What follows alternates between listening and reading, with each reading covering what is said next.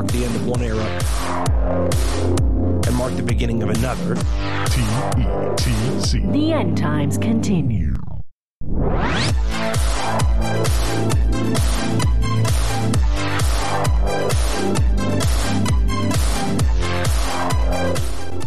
Welcome to the End Times Continue, recording on this, the 19th of February.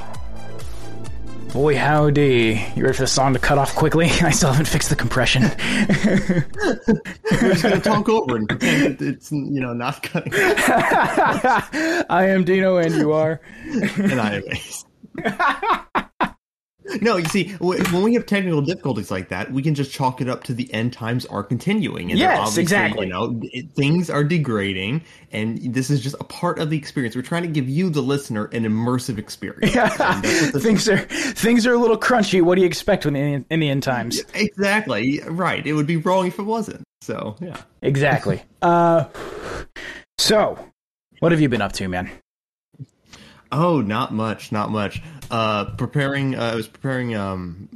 I haven't played D&D in a while. I ran a D&D game like a couple months back, or I think 2 months back now at this point. I'm getting into that. So I in my free time, I was consumed with coming up with, because I'm playing a new.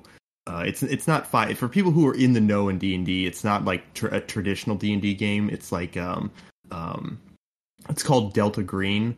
Is the sort of the system kind of the game. It's a system, yeah. It's a system and a lore. It's kind of like Lovecraftian, like that. So I was cool. Getting busy over the weekend getting into that. All right. Well, that's very cool.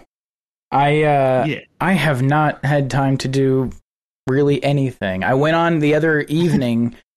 I went on to get to at least level 98 on the seasonal from Destiny 2. Have you played the final mission? I did. Yeah. I did. I meant to bring it up off the show. I've totally forgot when we first started the call, but yes, I did. It was incredible. Destiny players, we won't spoil it for you. But it's amazing. It's really good. The end of the seasonal story is so good. And then so I got that little chunk done, and outside of that, it's just been studying and trying very hard to not feel terrible going into the bar. It's this week, so we were talking about before the show. I don't think there's anyone who feels comfortable and good before a test. I kind of think you're probably a psychopath if you're oh, I'm totally cool and chill. It's gonna be awesome. No, yeah. If you go into this test feeling good, you're not gonna do well. I've learned that multiple people have said that, where it's if you go into this feeling confident, it means you don't know what you don't know, right? And exactly. you're not gonna do well, right? So it's an interesting thing, but there's a weird sort of push and pull. Because all of the advice is if you're studying and you're doing what you're supposed to do, you should feel kind of confident because you're probably going to be fine. But on the other hand, but in any case, we're going to talk about the Jimmy Carter thing here in a second. But we were talking also before the show about the AI voice stuff. Yes. Yes. He's talking about Destiny, brought it to mind. We talked about it before, but it's smoother to go this way. So if I don't fucking ruin it. So the AI voice stuff, we've been watching these videos, you and I independently, I think, have been watching these videos of the presidents playing video games. And there are incredible ones out there. The thing that I like, but first of all, it's hilarious because the AI voice stuff is good enough that it's it's sort of convincing. It's very good. It's very good. It's like a top tier impressionist, really, and that really immerses you into it. Yeah, it really is. Usually, the problem with AI text and AI voice is that you could even a while back, you could have AI voice that sounded really good, but it couldn't string words together in a believable manner. Right. How one word goes into the next is where the seams obviously were in the system. Yeah. 100%. Yeah. And now those have seemingly been improved upon, and it's really good. But go ahead. Yes, greatly. Well, no, what I was actually going to your point, I think the only places where it can be a little weak now is in places like weird inflections that people have. Like only sometimes, but they should have it based on what they just said. So like the way that Donald Trump ends sentences, for example, is wrong the way that the AI does it, because it doesn't pick up on those little inflections that he would use there, but the AI doesn't know that. That's the only place really that you can kind of see the seams. Yeah. But they are becoming increasingly convincing. Was really funny. Oh, it's Kino. It's great. That he's just arguing during King's Fall. But what I wanted to kind of actually ask you about is, do you think what effect, as this stuff gets better, and not just AI voice stuff, but I think AI voice stuff in particular, but not just that, but also deepfake stuff and things like that. Do you think we're gonna see? Is there going to be an end to the sort of cancel culture thing as a result of the fact that we're not going to be able to trust anything? Yeah, I thought about this a lot, actually. So I don't know if we'll ever see like an end to it necessarily, but I certainly think that it will. A lot more people will have to be on guard about it, because, like, for example, right, this is something I believe will 100% happen in the future. Someone will try to cancel someone for someone, and then the person who's trying to be canceled or is going to be canceled will then make a deep fake or an AI voice of the person, the people who are trying to cancel them, and make them say horrible shit or something, and then be like, see, look, you did this too, and then it creates this whole big drama. I can for sure see that, and I think that'll probably, as you said, give people more pause, at least about the whole issue. I think it's going to be difficult to try and cancel somebody without more evidence than just one person's word. Exactly. And it's also going to be like, think of like the legal ramifications, where like perhaps, sometimes certain videos or certain pieces of audio will have to be like checked very neatly before like being brought into evidence, and like what type of things can be brought into evidence. In the future. Fabricating something somebody says and trying to pass it off as real is, I would think, defamatory. Like that to me would give rise to a legal cause of action, especially, I mean, even if the person's a public figure, the person who made the thing originally knew it was fake because they made it.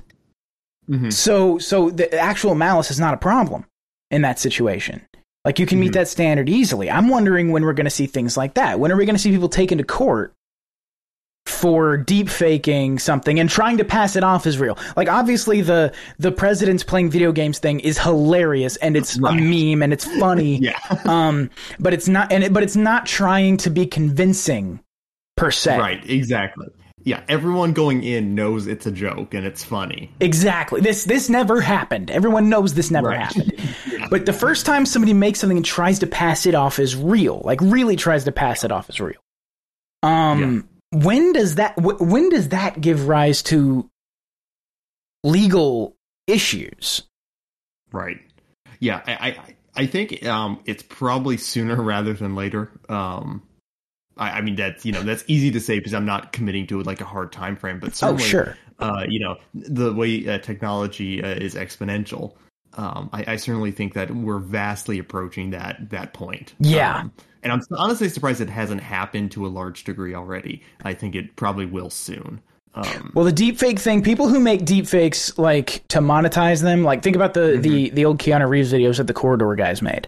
Right. Yep. They were very clear that they were fake.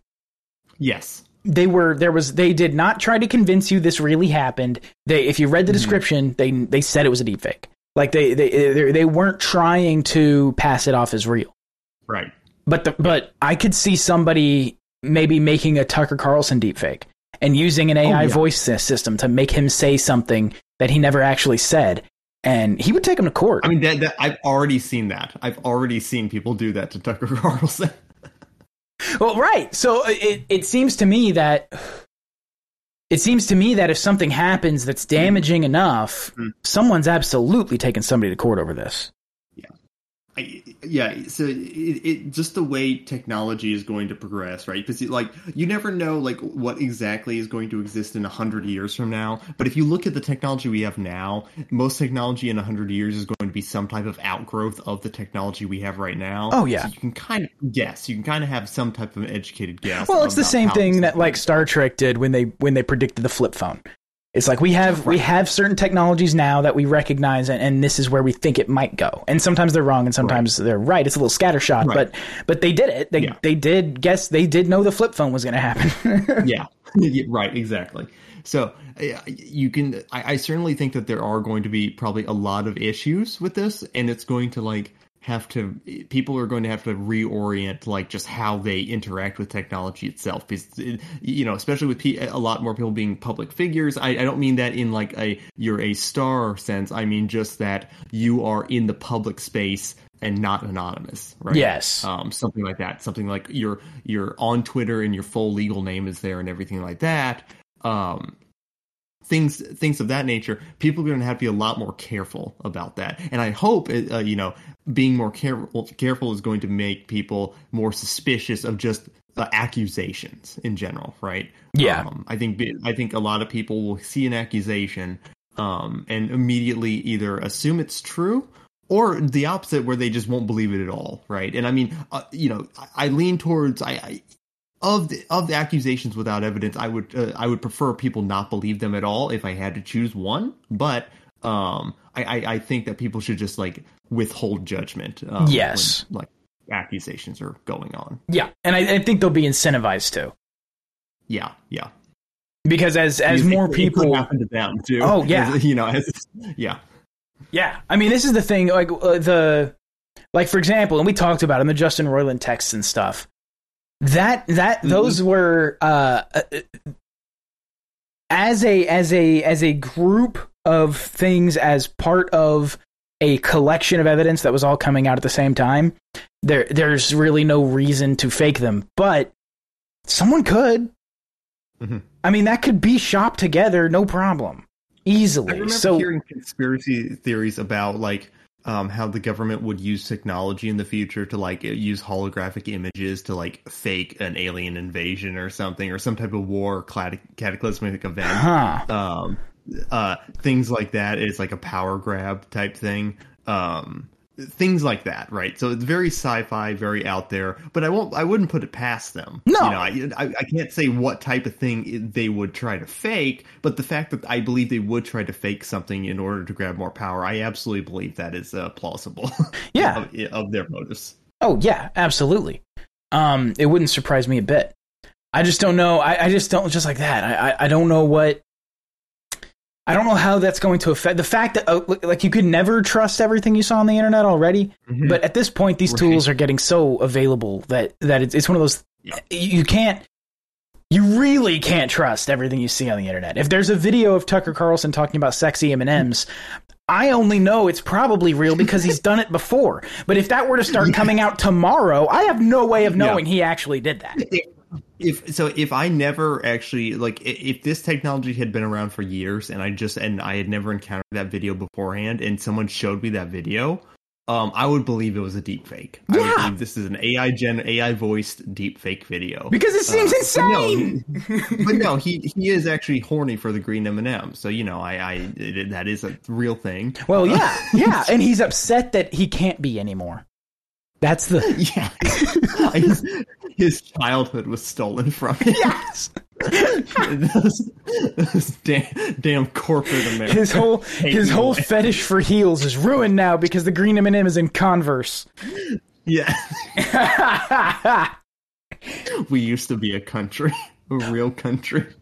I saw something too. Have you seen this? I did not even bring this up beforehand, but it makes me. You were talking about the government making shit and faking things, and have you seen the commercials for this new show, The Company You Keep? No, I don't think so. There's a new show coming out. Okay, the CIA did a rebrand a few years ago, right? Oh yeah. Yeah, they did this massive rebrand. They're trying to seem hip and modern. They really want sort of zennials, like old Gen Z, young millennials to think about going in and working for the CIA. And we're a hip, cool, diverse workplace. Yeah. Yeah, and now we let gay people murder other people. Yeah, exactly. Now we're cool. Now we can kill democratically elected politicians. You can do that while being trans. Isn't that wonderful? Yeah. Much progress. Very well. So they did this whole like hip, fresh rebrand and stuff, and now just a couple of years after that, there's this new show. It's an ABC show called The Company You Keep, and it's like this cool, badass girl boss CIA agent who's like, it's like Alias, but for 30-year-old women. Oh, no. Yeah. I'm seeing the commercials and stuff for it, I'm like, no, do what? I'd like to see where the funding for that show came from. Oh, you know where it fucking came from. I know where it came from. I know.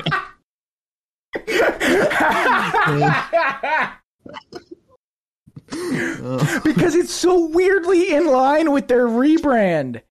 And they made a podcast too. Is that still going? Is their podcast still going? Oh, God, I have no idea, but wouldn't it be great? I haven't even looked at that podcast since we talked about it on the show, but wouldn't it be great if they had like an interview with the showrunner or something on the CIA podcast? Oh man. Yeah, this thing, if you watch the commercials for it, dude, it is slick. It is very much in line with their rebrand. I'm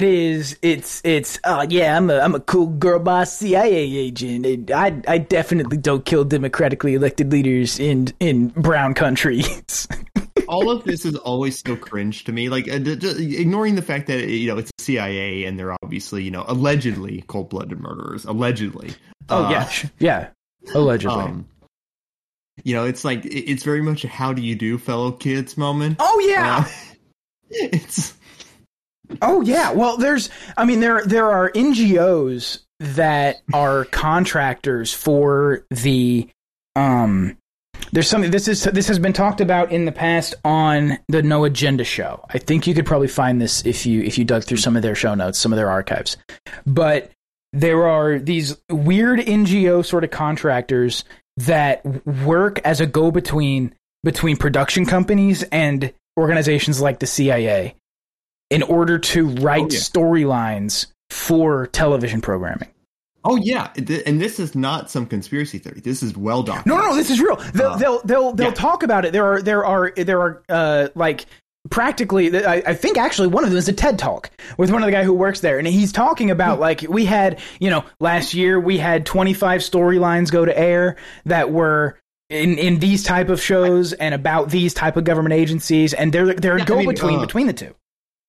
Call of Duty stories, campaigns. They do this. Like, this is an actual thing they do, where they consult with CIA and military in regards to the campaign and the story narratives, right? Well, that's one of the things that's interesting about working with the Pentagon as a production company is that they have final say on presentation. So like if you're trying to contract with the Pentagon to actually get access to a flight sim or get access to an F/A-18, whatever it is you're trying to get access to film, if you work with the Pentagon to do that, it's way easier to do that, but they get final say on presentation. And so you couldn't make like an anti-war movie that's like honest and dark and presents the United States military in a negative light. While having access to the Pentagon and all their shit. You can't do it. Right. And these organizations exist to like write storylines on behalf of the government for production companies. And that's what, and you pointed that out with the Call of Duty. That's some of them have worked on that. And they do it like for television shows. And so the Company You Keep thing reeks of propaganda. Like there's the stupid girl boss voiceover in one of the trailers that I saw, where she's talking about how my name's Sally Bojangles, and I'm a CIA agent, and then it's just like a montage of cool shit. It's fucking terrible. Yeah.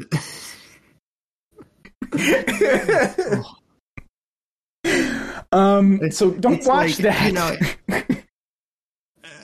I don't know. I just when those types of shows, like even if we were to completely disregard that the CIA involvement, those types of shows where it feels like they're just doing the most shallow, cynical appeasement of all time, I don't understand how people can watch that and get enjoyment from it. Oh yeah. It feels like you're being talked down to, like the show is insulting you every time it's on, type deal. You know what I mean? Where it's just like, just the most cynical way to present your ideas. Oh yeah. Here, I dropped one of the trailers in the chat here. I'm gonna pull it up on the soundboard so we can listen to the audio to it, because I wanna play this. It's so bad, dude. It's so bad. Someone you're lying to.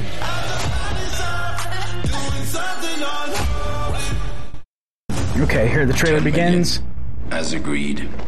I'll need to confirm the funds. Okay, it's on the transfer of ownership, and we are... Chopper. We gotta go. Someone's selling secrets, apparently. On the ground, now! You put a little too much mustard on that one, Pop. Gotta commit to selling. We just pulled off the biggest job of our lives. Great timing on that chopper. Right? Jesus Christ, dude, this is terrible. So there's obviously a setup sting thing. They're pretending to sell state secrets, it would seem, to some of the, and then the FBI roll in and arrest people, and it's like, what the fuck? This is terrible. Did you get it? Of course I got it. Vodka martini, extra dirty. Did he pickpocket the FBI agent?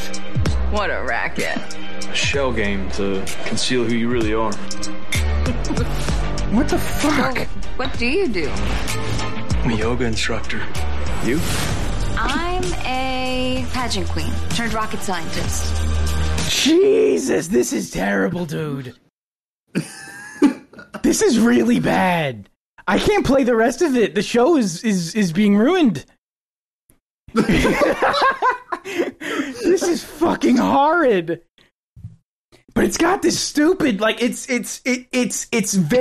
tonally very much the rebrand.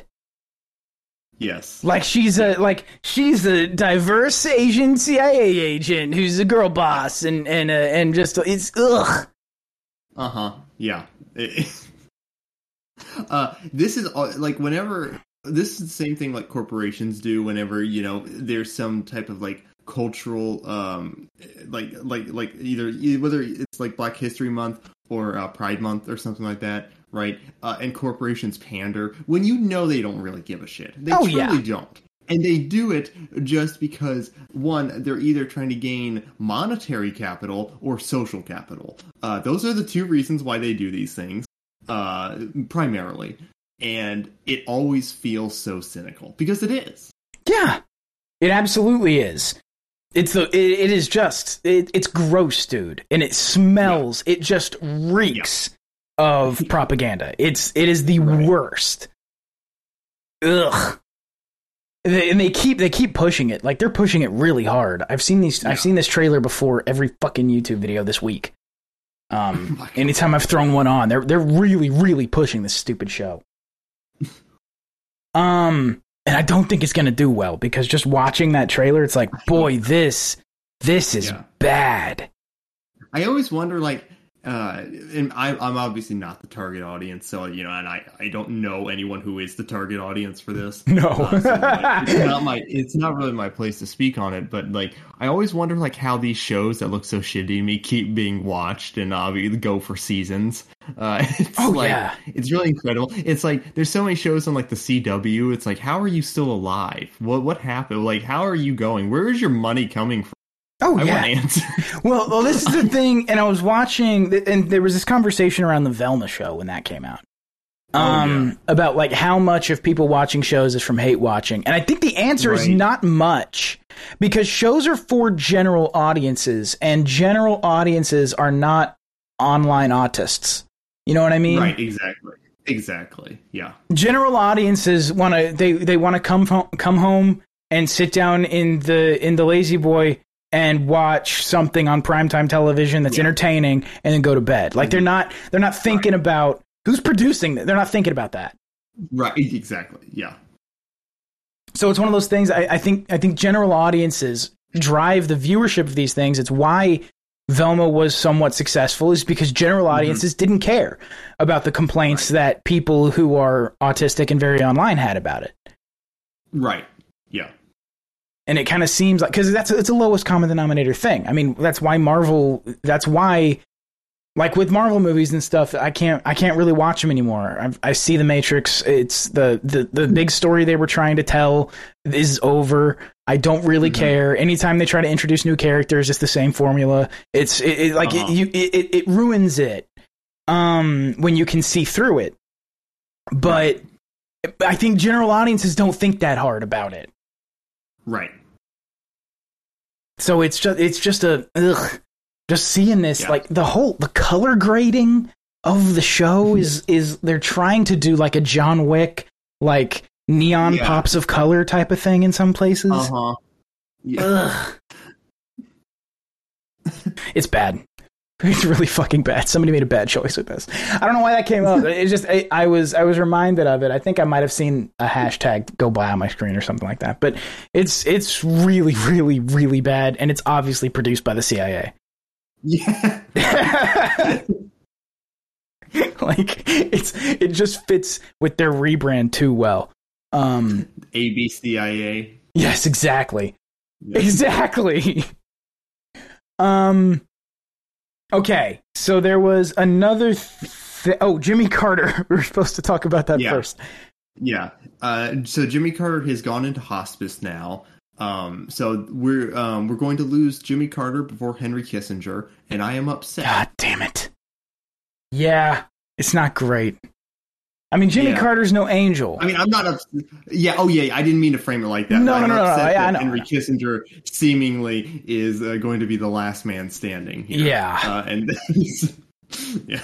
Yeah, Jimmy Carter. There was an interesting. I think Scott had a tweet about him in response to Kinsella. Let me see. I think it was pretty today, pretty recent. Yeah, I think I retweeted it. Let me scroll back to my timeline. Yeah, here it is. Stephen Kinsella said, "Everyone loves that empty shell Jimmy Carter." I love the answer. He's so fucking. He just goes in every time. Yeah, Kinsella is always at 100. Whenever whether you agree or disagree with what he's saying, he's always full throttle. He really is, and it causes him to attack people all the time who are not really even disagreeing with him. I know. He's always on edge, guns pointed in every direction. Exactly. Fingers. Everyone loves that empty shell Jimmy Carter. I love the anti-war types to chronicle how many deaths he's responsible for during his presidency. He claimed the U.S. never killed anyone under his reign. Hard to believe.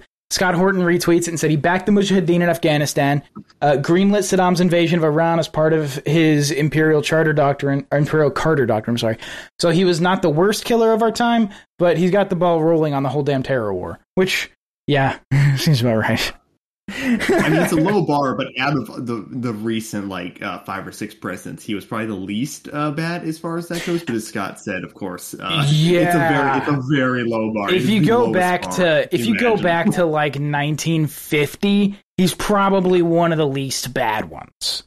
Yeah, out of all, and again, that is a low bar. We're not defending Jimmy Carter, but no. Relatively speaking, I think that's true. Yeah, but yeah, still, his whole thing where as Scott pointed out, Scott Horton, we're talking about, by the way, for anyone who's not in the know.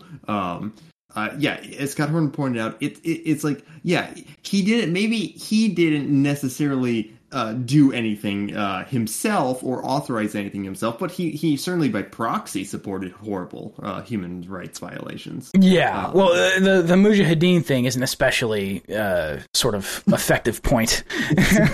Yeah. This tweet goes out to the brave fighters of the Mujahideen. Yes, exactly. So there's that. He's he's not the worst loss. But yeah, you're right. Him going before Kissinger is just, there's no fucking justice. So yeah, I wanted to say something too about this. Obviously not defending Jimmy Carter, of course, but there, I've grown up around. I grew up around a lot of Republicans, right? And Republicans have this deep-seated hatred of Jimmy Carter, where they believe he's the worst president in United States history because he was stupid and dumb. But it's like, I don't know. It's so weird to me that you hate him more than Wilson, like the average Republican. It's so weird. I don't know. That's just my own anecdotal personal experience, but they have a deep hatred for Jimmy Carter. And yeah, he sucks, but he doesn't suck more than, Wilson. Jesus. People who come from a more centrist kind of place, especially people who grew up with either parents who voted for Carter, or they were young when Carter was elected during the Carter presidency, the little Gen X people like that. The people who were there for it, what I hear from them, especially people who have less like partisan takes, people who are kind of more libertarian or whatever, or centrist, tend to understand why Carter was elected in a way that a lot of people don't. Like he was sort of an uncle type character.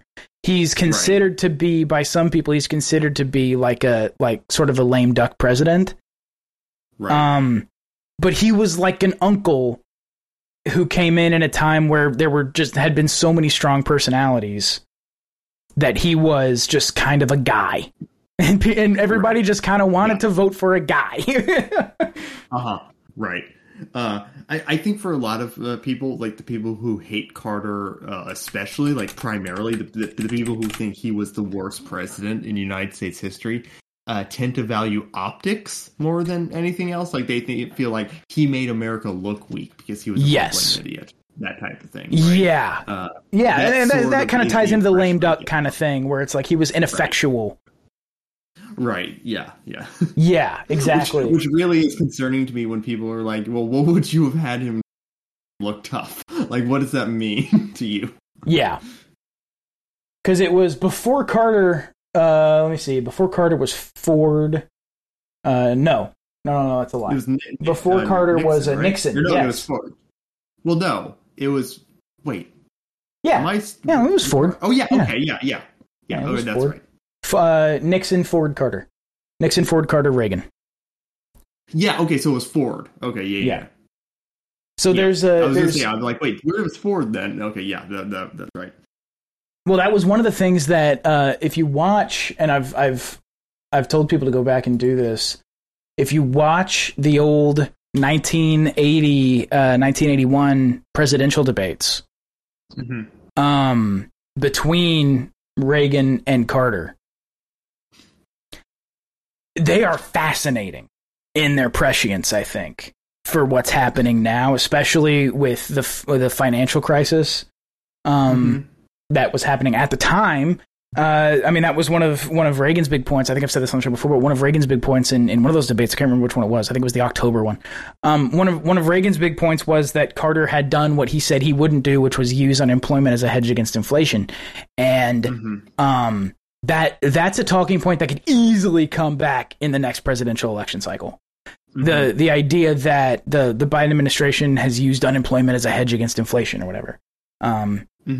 Because the unemployment numbers have not sort of returned to normal in the way that a lot of people think they have or assume they have, and the quote unquote labor shortage, which people have talked about this labor shortage that exists. I don't think it's real.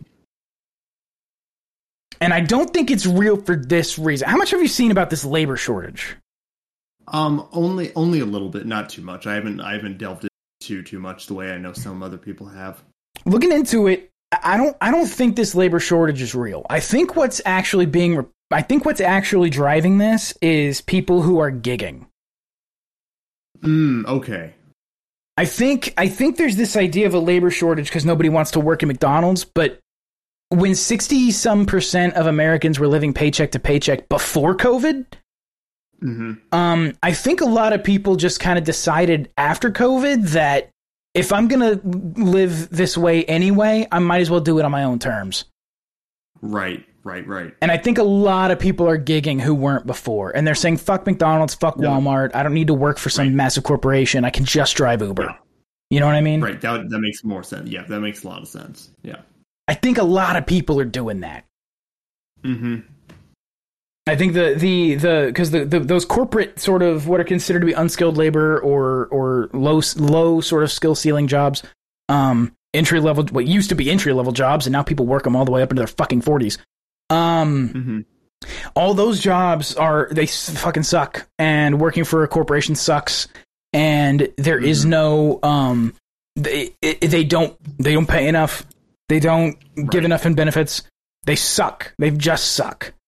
Yeah. And I think everybody I think a lot of people, I don't want to say everybody, I think a lot of people kind of all at once said, fuck this. I don't have to work for the man. If I'm going to struggle, if I'm going to live paycheck to paycheck, I might as well do it on my terms. And especially like after COVID and stuff like that, I'm sure that probably increased. That was it was more incentivized to do that. Than, let's say, being at the whim of these corporations who would let's say lay you off in a second if things go a little bit badly. Oh yeah, if you've ever worked for a corporation, for example, I worked for Walmart for a long time.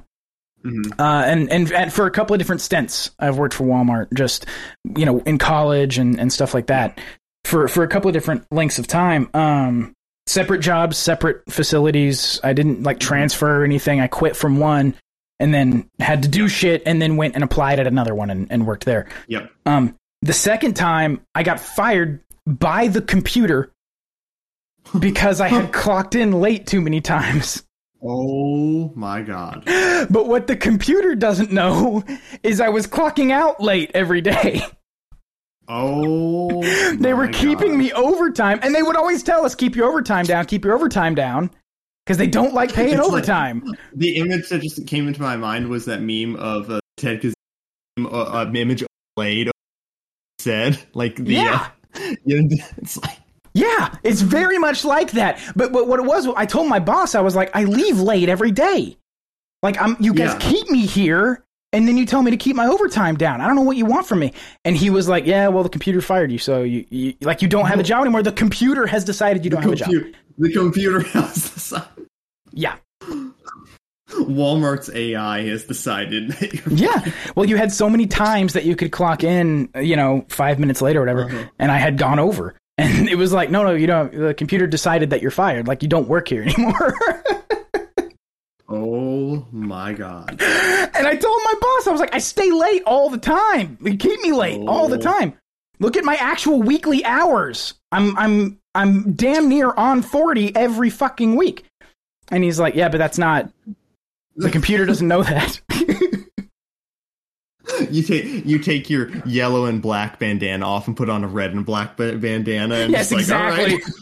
Right. But yeah, so working for a massive fucking corporation, dude, sucks. Yeah. There's no humanity to it at all. Yeah. None whatsoever. Yeah. But yeah, so that's the, yeah. So I think a lot of people have decided to gig. Obviously. Yeah. And, the economy, it's not great right now, certainly. But I do think it's always important to remember, look, the whole concept of the gig economy is a massive improvement to, being, well, here's your choices. Well, you either go to college and, spend a lot of time in college and hopefully you get a good job after college or not being able to do that and then being, almost practically socially ostracized from many jobs, even because you don't have a degree. Or the case where it's you're going to probably go work in some corporate office that's life sucking. And it's just you're just some cog or a number in some type of machine. And it's this is just super demoralizing.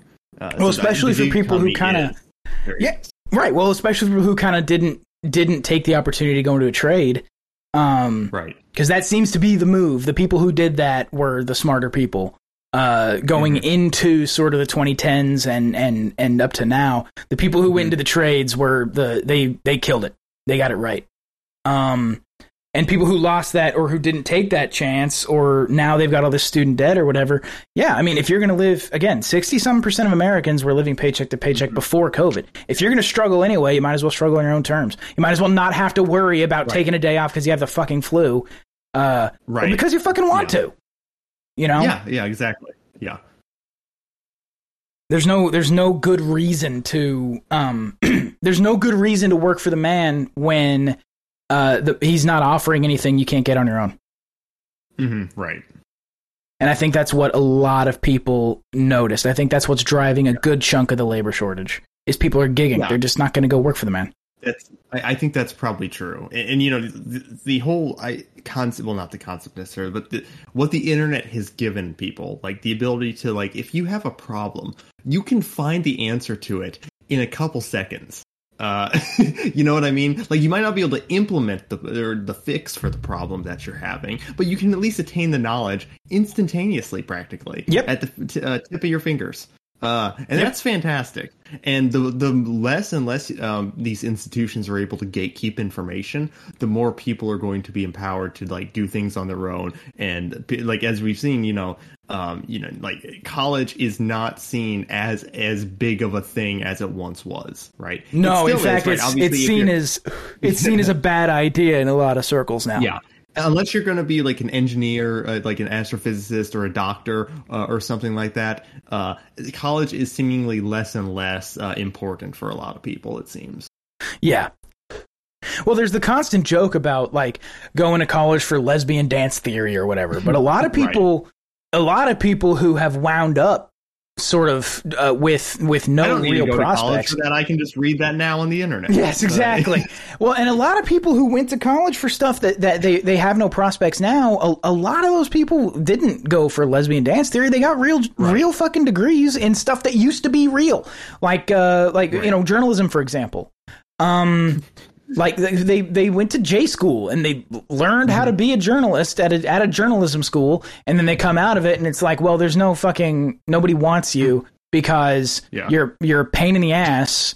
Probably, if you're a J school graduate, you're probably a pain in the ass. I went to school with some of you. That's what my minor is journalism. And there's no money in it anymore. Right, because everyone is a journalist, kind of. Yeah, it's like everyone is journaling, everyone is, bringing news to every other person, stuff like that. So it very much is a field that has been, like, democratized, really. When breaking 911 is doing your job better than you, right? Like you kind of don't have a point anymore. It's just too expensive to employ you to do a worse job than breaking 911. A lot of these, these people where, like, they're very, because a lot of journalists, I can't speak for, I'm not going to speak for all of them because that'd be wrong, but the ones who get very uppity and insulted that other people would dare, like, be an independent journalist, right? All they really want, truthfully, is class protection. Yes. They don't, you know what I mean? They don't really care that, this person could be spreading false information. It's like, no, he's doing something and he's not a part of the same class I'm in. And part of that, though, too, is from J school. Like, the mentality that they teach you when you go to J school, you are the gatekeepers, the guardians of democracy. You are the fourth pillar of the government, and it's your job to keep people in line and to tell the truth. And then they teach you in the next class about framing and how to maybe manipulate things a little bit. And I had a class in J school that was legitimately just how to do propaganda. It wasn't even particularly well, like, hidden. That was the whole point. And that was like, and that's the kind of training you get in J school. Right. Outside of, the hourglass format of your average column and stuff like that. Like, outside of that shit, it's teaching you how to do propaganda and gassing you up as a guardian of democracy. Right, exactly. So it very much seems like, for a lot of these people, it's like the more and more technology and the internet has sort of allowed other people to break into their field without going through the gatekeepers. They feel like they're being robbed. They feel like this was my thing and now it's other people's thing, and I'm no longer special because of it. Yeah. And then when 7,000 of them get laid off across the industry in one swoop, it's like they're shocked. And it's like, you're not paying attention. Market forces aren't supposed to apply to me. Exactly. I'm special. Exactly. And the thing too that sucks is like the learn to code thing doesn't really work anymore because too many people did that. Right, and now the AIs are going to code. And yeah, exactly. Now we should find something else. There was a guy, speaking of the AIs learning to code, there was a guy who was telling me that being a lawyer was going to be taken over by AI. And I'm thinking, I saw that interaction you were having with him. Yeah, it was fascinating. It's fascinating to see what normies think being a lawyer is. Right. You know what I mean? Like it's fascinating to see what people think the job is. Because it's not that, I promise. whatever you think it is, if you don't have any experience with it or you don't know anyone who's an attorney and spoken to them, whatever you think the job is, that's not that. Right. It's not something that ChatGPT can do. Spitting out wrong answers. I mean, I posted the thing that I had a conversation with ChatGPT. It just made up a section of the Texas Constitution. It just made it up. It just invented it. Yeah. Now, just like most politicians, it's just, we found this in the text somewhere. Yeah, exactly.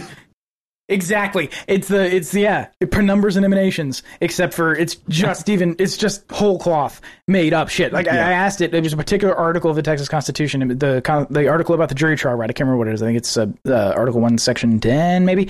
But I had asked it what that said, and it just made something up.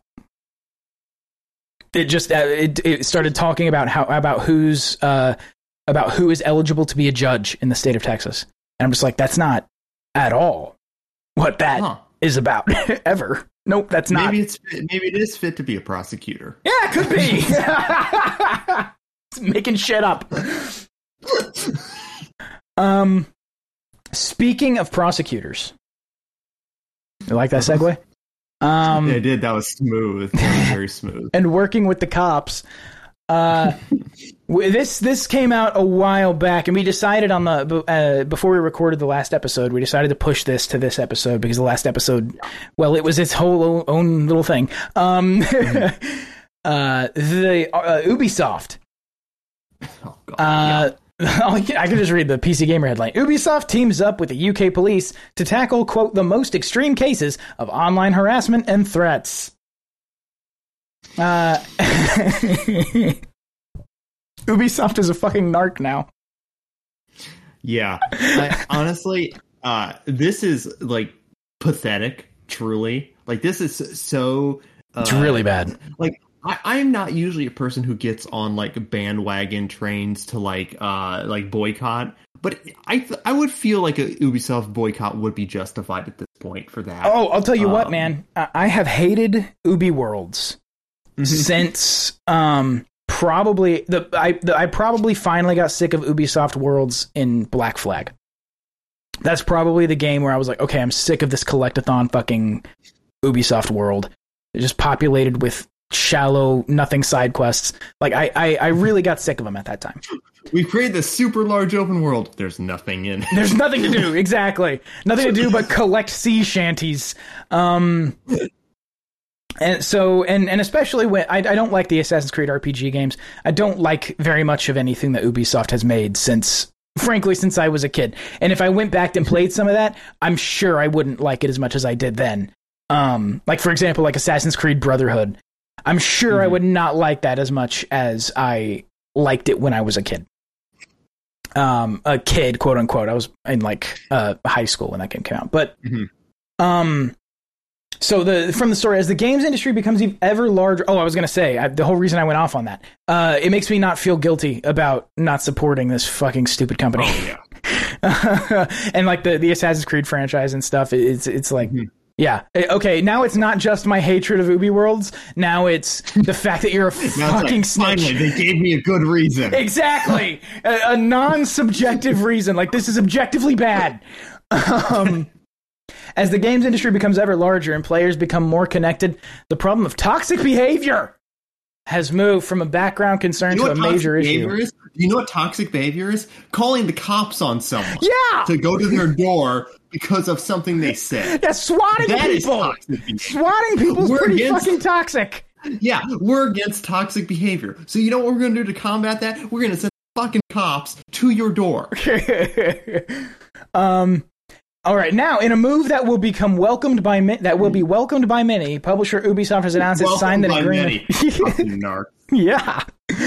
It's signed an agreement with the UK police that will see the worst cases of online harassment and threats fast-tracked to the force. What does that mean, worst cases? It's the first such arrangement of its kind, and based around Ubisoft's Newcastle-based consumer relationship center, one of 5 that the publisher operates globally. These places engage with the positive side of gaming communities, handle customer issues like refunds, and also deal with the toxic stuff. Jesus Christ, I hate... okay, by the way, whose byline is this? Whose byline is this? Rich Stanton.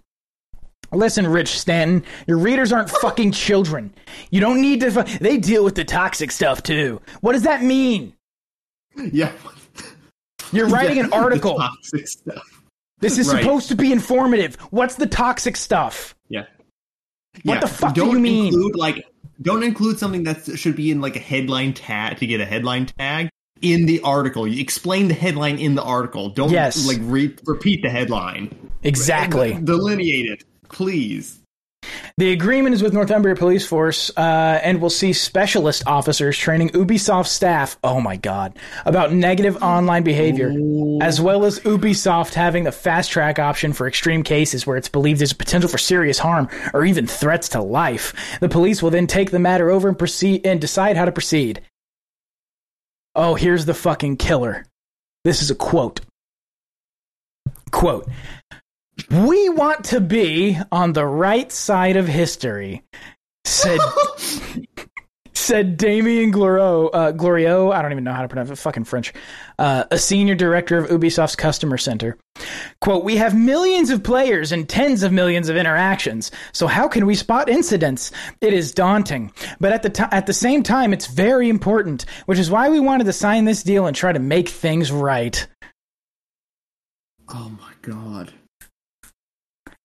We want to be on the right side of history. Yeah. Gloriot adds that this will only focus on the most extreme cases and estimates that less than 0.01% of the complaints Ubisoft deals with will end up being referred to the police. The majority of players... I don't believe that for a moment. I don't believe that. This is you're not going to get pulled over for violating the seatbelt law. Just let us pass it. Let us pass the seatbelt law, please. You won't get pulled over for it, we promise. Yeah. And then, 10 years later, it's click it or ticket. Yeah. I'm sorry, that's very Texas-centric. But, yeah, that's what happened in Texas when they passed the seatbelt law. It'll only be an additional charge if you get pulled over for other shit. That's what they promised when they were trying to pass the law. And then they passed it, and it wasn't 10, 15 years later that now it's click it or ticket. Like, that's a trademarked fucking... catchphrase for the state of Texas. Click it or ticket. Gloriot adds, yada, yada, yada, 0.01%. The majority of players behaving in a toxic manner will continue to face the tried and trusted sanction of having their accounts suspended or banned. Oh, God. And then a cop will knock on their door. Yeah. And say, please step outside. Yeah. Come with us, please. Fucking Count Dankula. Fucking nobody remember. Was nobody around for that? I guess not. I guess that was just memory hold. Jesus. Quote, this isn't just a gaming problem. It's an internet problem, said Ubisoft's Andrew Holliday, who works on the team that deals with these cases of extreme behavior. Holliday gives the example of a recent case in Norway where, quote, things were said and behaviors displayed that hit our threshold for intervention. There was a threat to life or serious harm. The agreement with Northumbria Police meant that after we flagged it, even though it wasn't a UK citizen, they were able to get Norwegian authorities involved. It was a lot quicker, more efficient, and safer than trying to do it as a private citizen.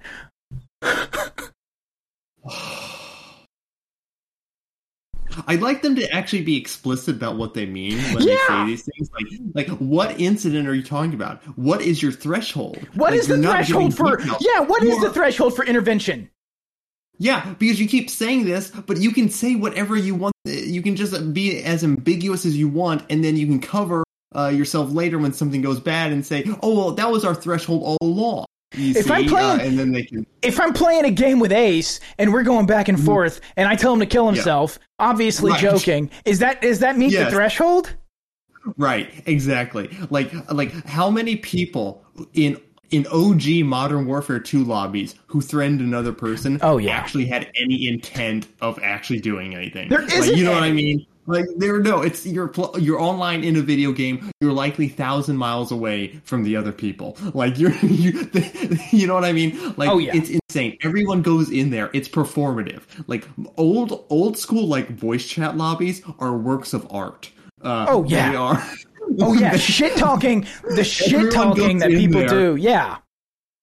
Everyone goes in there knowing they are going to put on a performance. Yes, that is what happens. Like, from the story, quote, "Policing changes continually, demands evolve, and we have different challenges all the time," said Detective Chief Superintendent Deborah Anderson. You got the fucking titles there, Debbie? Quote, "Our job is to evolve with it. I'm sorry. Alderson says she wants to see this arrangement replicated by other publishers and police forces. And while this agreement has been in the pipeline for a while, it's also been used to help inform a blueprint for how it can be applied more widely." God. Okay. Go ahead. Rich is going to editorialize for us a little bit here. Are you ready for this? Oh, good. Are you ready to hear Rich's thoughts? Oh, I'm still ready. In a better world, we wouldn't need such things, but alas, we live in this one. Even as a grizzled old warrior who's seen his share of trash talk, I've come across stuff in gaming communities over the years that would turn your hair white. And while the UK doesn't have this specific problem, it's impossible to miss how despicable practices like swatting have become more prevalent both across gaming and the wider online ecosystem. What do you think this is, you stupid fuck? Oh my god.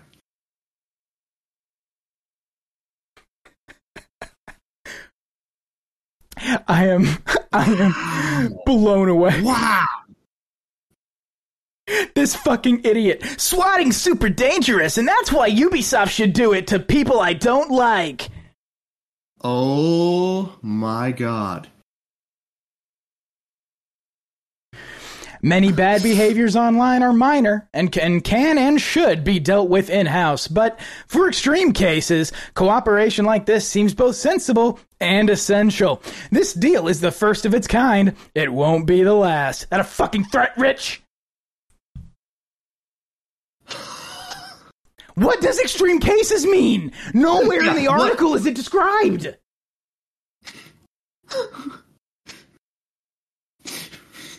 I am just absolutely flabbergasted. You know what's really bad, Dean? What? Swatting. Yeah. Yeah. You mean turning the cops on people who did nothing? Like... Yeah, it's really bad. I agree. You know what we should do about it? Leave it alone. SWAT. Oh, Swatting. fuck. You're right. We have to. We have to swat people because swatting happens. Yeah, because swatting. Jesus Christ. Let's look at this dude's other fucking outlets. Ars Technica, Rich has written for Ars Technica, Eurogamer, Games Radar, GameSpot, The Guardian, IGN, The New Statesman, fucking what? Polygon, of course, and Vice, of course. Polygon and Vice, wow. Yeah, he was the editor of Kotaku UK. Imagine my shock. There's the trifecta right there. Apparently, he wrote a book called... Is this guy from the UK? Is this guy from the UK? Yeah, it seems that way. Oh, okay. Whenever like British people start talking about, yes, we love cops, whenever they get into that, I just become so Irish. Like like, you know what I mean? Like, come out ye black and tan starts going through my head immediately, and it's just like, yes, reclaim your homeland. I'm trying to find, I think, is this Rich Stanton? I don't know. Here's a Rich Stanton on Twitter who is, his location says Bath. So yeah, he's from the UK. If this is the same guy, I think it is because it's all video game shit on his Twitter. Yeah. Okay, so even if you are a normie, even if you're someone who does not hate cops, and you think, cops they're necessary, they do bad things. You should hate this too, because it's taking resources away and time away the cops could be using it to actually theoretically deal with actually serious shit. Yeah. And you're instead going to be using those resources to SWAT people who said a no word. Policing people's speech in a fucking lobby on an Ubisoft game. What do they even have? Okay, what the Division? I was gonna say, how many Ubisoft games actually have integrated voice chat? Voice chat and real multiplayer systems. The Division and Rainbow Six Siege. Is that it? I guess. I think those are two. Yeah, those are off the top of my head, those are the only two multiplayer titles Ubisoft has. This is that much of a problem in Rainbow Six fucking Siege? Right.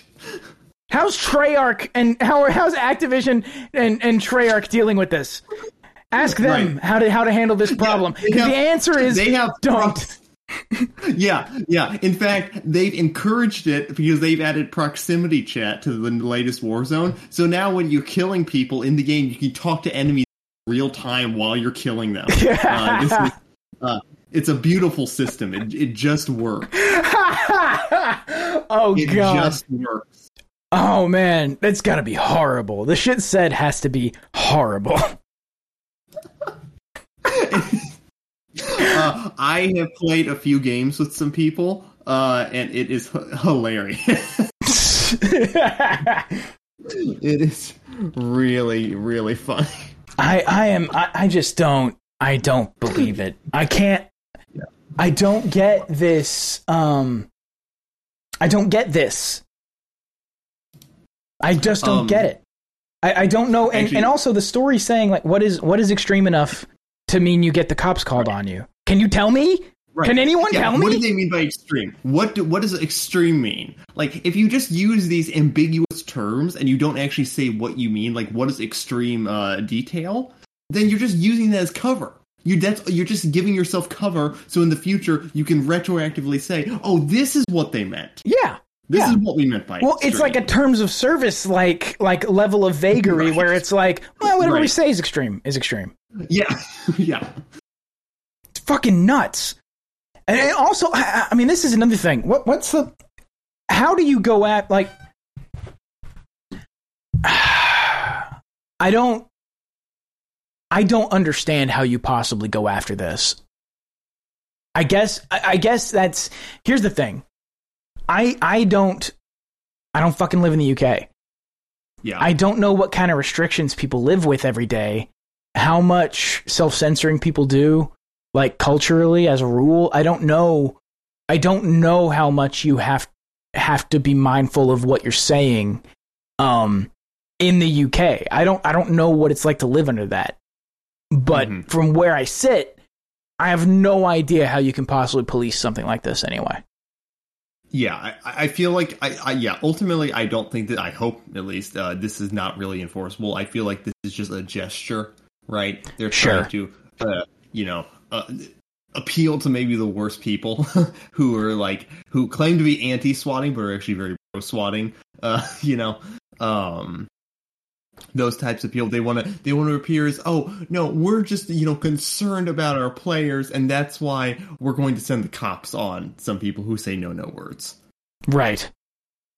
And the purpose too, this is something that I don't know if it gets overlooked, but the purpose of shit talking is not to scare somebody. The purpose of if you're let's say let's roll back to the old Modern Warfare lobbies and someone's I'm gonna come to your fucking house, I'm gonna rape your mom, I'm gonna fucking kill your sister. If someone's going through all that, and the point is not to make you afraid that's actually going to happen. The point is to make you angry.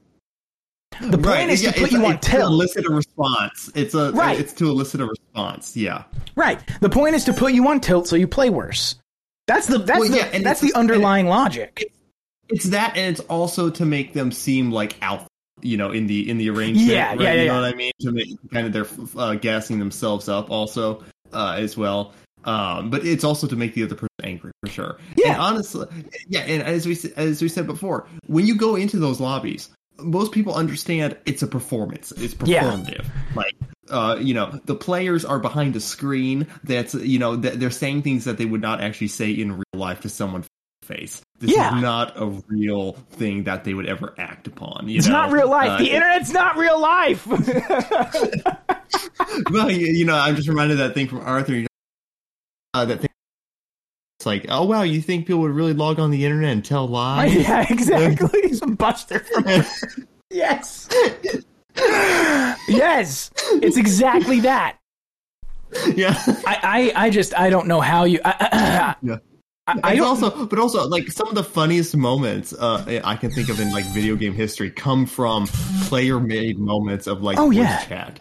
That is the bread and butter of online video gaming. Is voice chat. Actually, here's a funny clip. Speaking of like the proximity chat thing in the new Warzone, there's a clip that went around. This is from Hunter TV. He's a content creator, but it's a really funny instance of proximity chat where he's executing another player, and the other player is like, "No, kill me." Okay, I'm pulling it up right now. It has to load. Yeah. Okay, here we go. Don't kill me! Don't kill me! Oh, wow. I need that on the soundboard. Soundboard. Yeah. That is funny as hell. But see, those are the types of moments that you only get when you have like open range Wild West voice chat. You know what I mean? Yeah. Oh yeah. Oh yeah. It reminds me. Let's see if I can find. Here it is on the soundboard.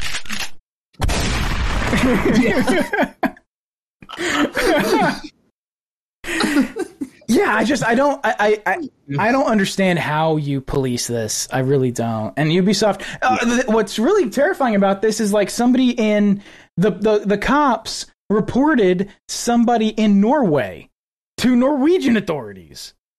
Yeah. So they're this is an international narc ring that Ubisoft is enabling here. Yeah. Ugh. It's disgusting. And how dare you, Rich Stanton? How the fuck dare you write this article? Some players can get swatted.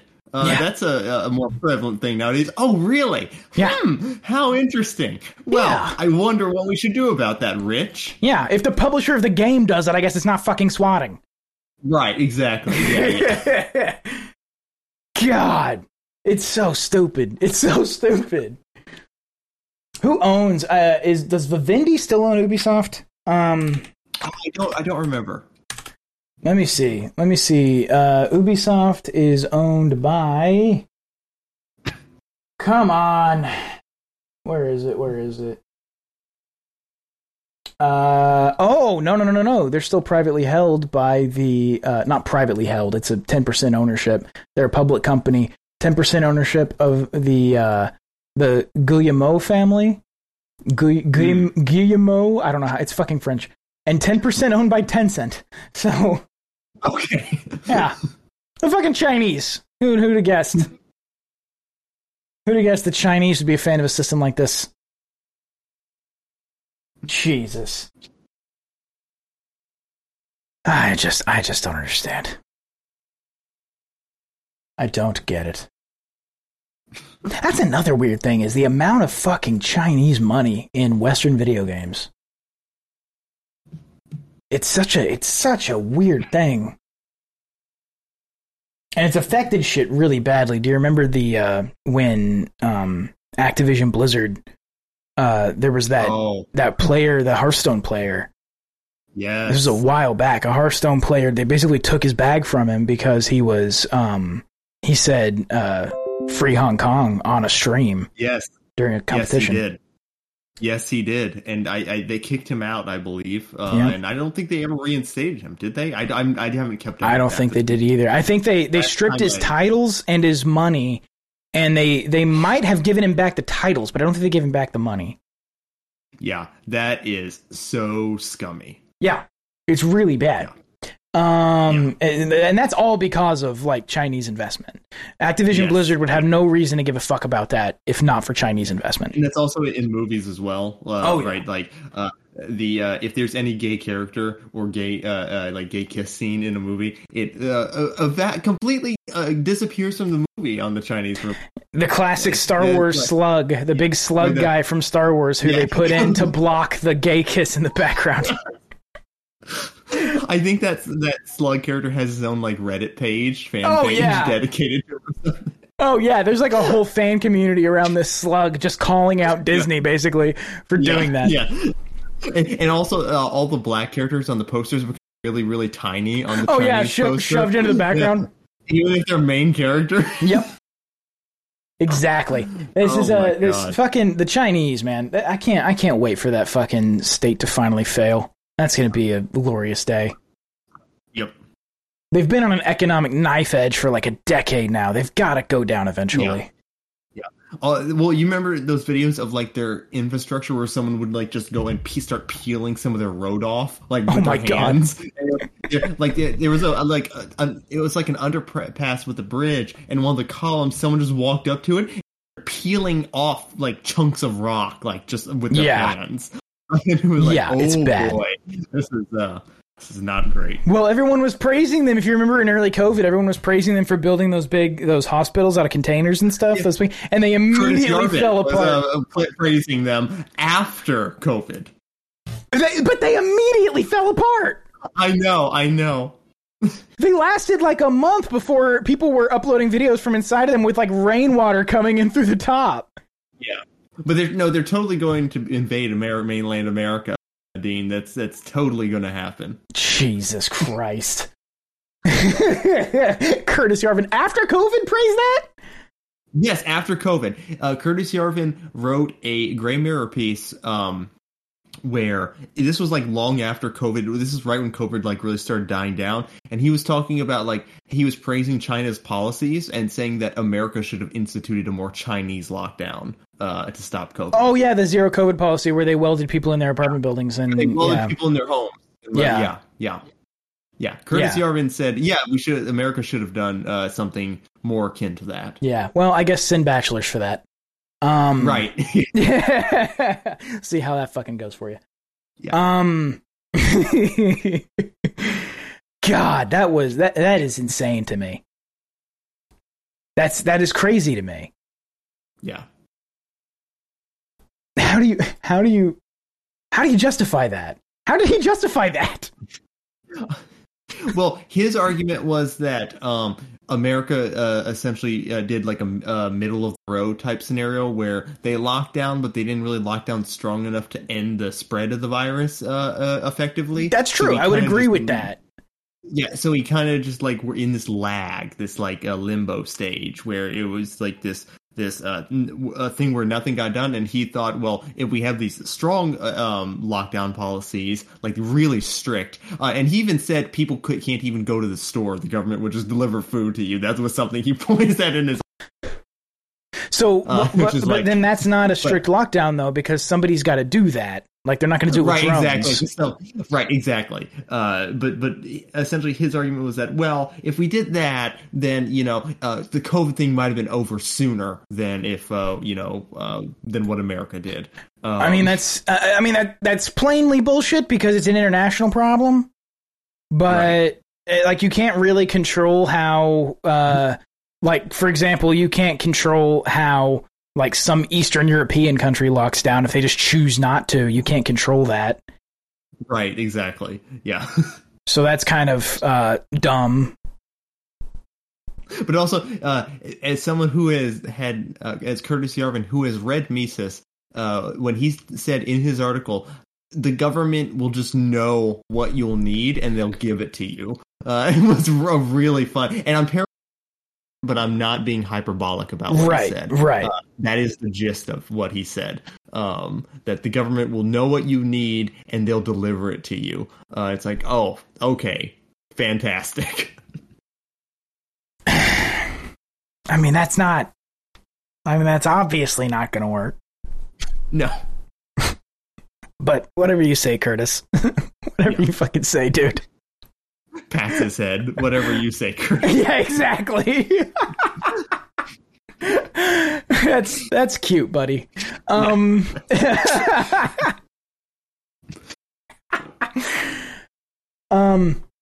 Yeah. Well, that's. Did we have anything else outside of the? Because I think the UBs. We hit the UB thing. We hit Carter. Yeah, was there anything else? There was I did want to hit on this. There was in Seattle. This is another thing that we talked about at the beginning of the last show and decided to push off. Yes. In Seattle, there was a guy who was freaking out. I don't know if this was... I've seen conflicting reports on this. I've seen that he was just really pissed off, and he was just like yelling outside his apartment building. I've also seen that he was having a legitimate episode of some kind, and the police rolled up. There were something like 2 or 3 squad cars that rolled up. Yep.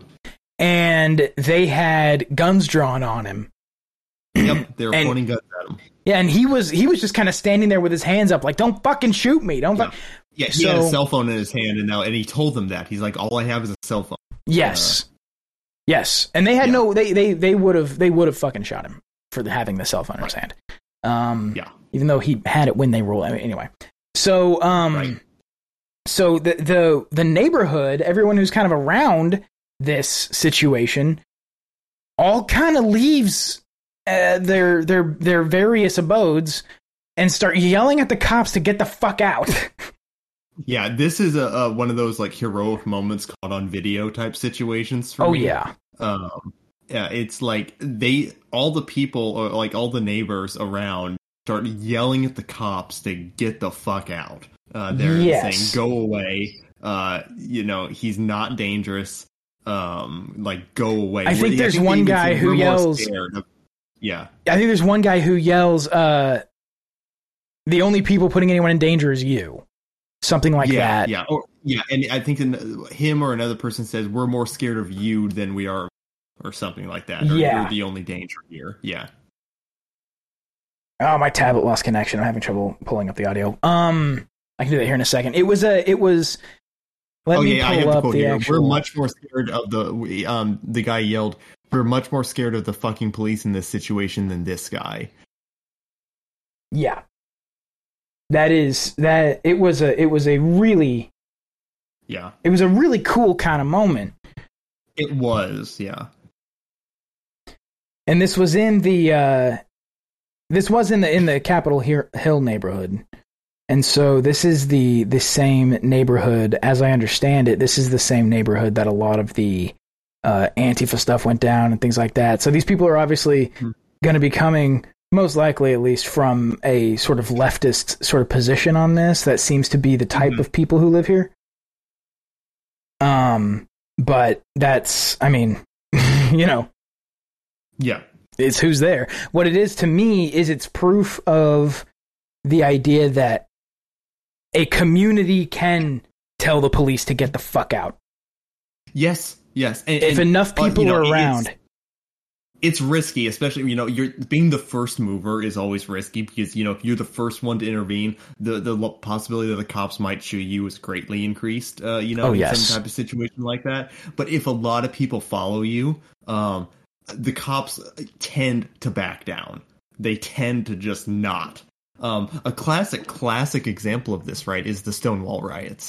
In, I believe, 1969, for people who don't know, the Stonewall was a gay bar in New York City.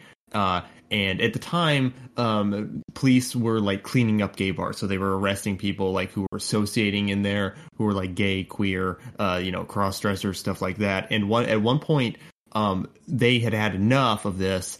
And a lot of them were being resisting arrest. They were being unruly, as they should be, or as was their right to do.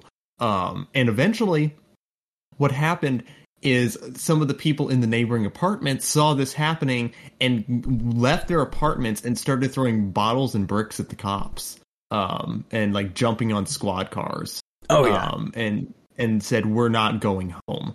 And then the cops back down, right? And that's, I think, one of the most that is the classic example of this. One of the classic examples of this. So yeah, no, cops will absolutely, back down in most cases if there is enough resistance where they feel like, again, it's just not worth it for them at this point. They will just back down. Yeah, exactly. You have to make the situation more dangerous for them to hang around. Yes. But this is here's the audio. The guy's standing there, he's looking at the cops down the road. He has nothing on him. What are you talking about, Mom? I didn't even fucking do anything. Hey man, just come here. You don't have a gun, come here with your hands. The police are telling him to approach, and they do have spotlights on him. You want me to walk up with you, man? Yes, sir. Yeah, I'm gonna walk up with you, okay? Everyone's keeping their hands pretty visible. Dude sits down on the ground.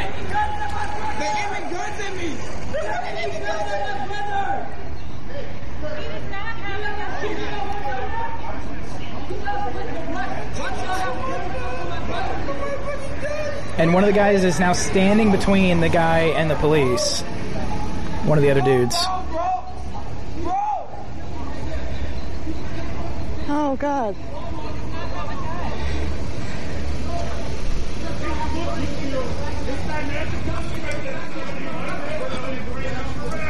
The cameraman, the guy who's taking this video, is walking up closer to the cop cars on the other side of the street. No one here has a gun except for you.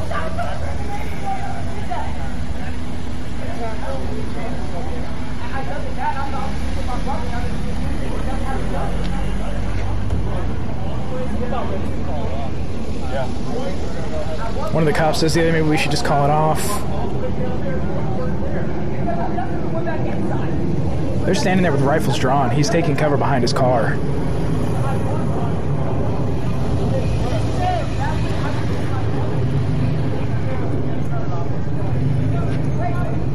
They don't care if you have a gun. Oh my fucking God, this is crazy. The community doesn't care because my brother didn't do anything. And they literally just had guns literally aimed at my brother. These cops had guns aimed at my fucking brother in Seattle because I'm looking at a flight I'm leaving tomorrow. That dude's recording as they're packing up and ready to leave, but he's like recording and stomping around and talking about how they had guns aimed at the guy. Yeah, I think the guy even at one point in the video, I could be wrong because I watched it a week ago, but at one point he's like, I'm just going to stay here and let you come to me. At one point in the video, yes, that's when he sits down. He's like, I'm just going to sit here. Yeah, it is smart. It's very smart. Just fucking sit down. Yeah. Yep. And eventually the cops just pack up and head out. Yeah. There's a number of people on the street. That's a great moment caught on video, though. Especially the guy who's like, I'll walk up there with you if you want. Yeah. Because, that, yeah. But, and everybody, the thing that everybody was doing is they had their hands out. Mm-hmm. Like, as they were moving around, if they were moving around, their hands were very visible. Yeah. Which is good. That's how you don't die. When that one guy walked up to stand with the dude who they were drawn down on, he walked up with his hand out, and he had one arm up recording, and his hand was like out in front of him, in plain view of everybody. Mm-hmm. So that's it was an interesting event, but to me, it's kind of proof that like if you have enough people telling the cops to fuck off, they will fuck off. Yes, absolutely. Because it kind of sends the message that like as soon as you shoot somebody, everybody here is gonna fucking kick your ass. Right. Yep. And then if you shoot more people for shooting that guy, then you're in a heap of shit. Yeah. It's only gonna get worse for you. Yeah, exactly. And I think that's kind of the thing, is that you have to make it very clear. It's only gonna get worse for you if you hang out here. Yep. So I mean, like, that is like, this is one of the great things the Black Panthers did in the 60s was their cop patrols, where they would, or the police type of things, where they would sit on blocks where cops were called, and they just sit across the street with they'd be armed with rifles. They weren't pointing them at the cops, but they were just sitting there armed and visibly open carry, and they would just be like, yeah, we're just watching to make sure everything's going going on, justly. And we're just going to sit here and watch. But it gave the cops enough hesitation to where it's like, oh shit, if we do something perhaps wrongly, we could face extreme costs for it immediately. Yes. Yeah. And that whole situation, just as kind of a side note, that whole situation and the Black Panthers doing that in particular is part of what led to I cannot remember. It was the Reagan. Was it the Gun Control Act of '68? Does it predate Reagan? I can't remember which gun control law was passed as a result of what the Black Panthers were doing. I think it might have been the Gun Control Act of '68. I think that sounds about right, yeah. But the whole point was because of that. It was one in '68 and in '84, right, with Reagan? There were two of them. There was one in '89. There was another one in '94. There have been a lot. Okay. Yeah. Well, yeah. There's been a lot of like creeping gun control legislation, but that was one of the justifications throughout American history. Throughout American history, it is an undisputable fact that a lot of gun control measures have been spawned from racist origins, designed explicitly to disarm black people. Yes. Yeah, that is undisputable, and I in fact, some of the earlier ones were about freedmen in particular. So there's really no justification for it.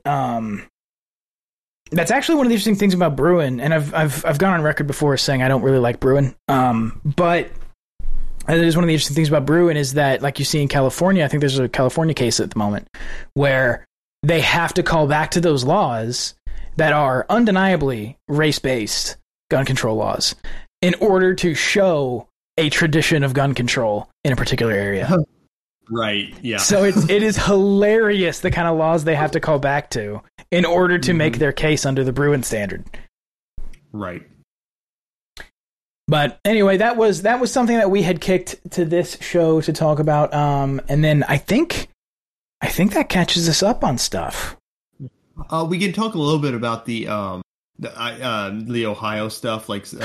Yes. Okay. Yeah. All right. You had mentioned that. Yes, the derailments and stuff like that. Yeah. Yeah. So go ahead. No. You go.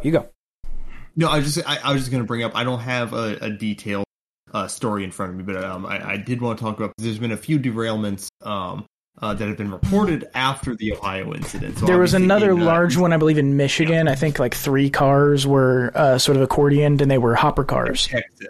Yes, and there was one in Texas as well. Yeah. Yeah, so both in Michigan and Texas, I believe they were carrying toxic materials.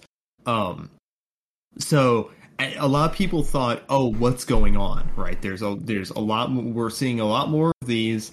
And also there was some type of military aircraft, or I think it was a helicopter or a chopper, crashed in Alabama somewhere, and this spawned a lot of theories online about, what if we're being attacked and we're just not being told, especially with the whole balloon craze that was going on days prior. They were shooting down anything that was in the sky for a few days there. Yeah, little Johnny was flying his balloon he got for his birthday, and then here comes the F-18, just ruin your day.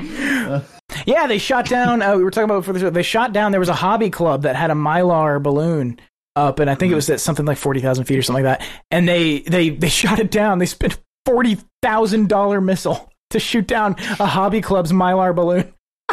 America, fuck yeah! Yeah, exactly. But yeah, so there've been, and I think there were, on top of that, I think there was a car crash or a trailer derailment on a highway or something. There was also toxic materials somewhere. A bunch of these happened, and a bunch of people were like, "Okay, what's going on? What is the most plausible theory?"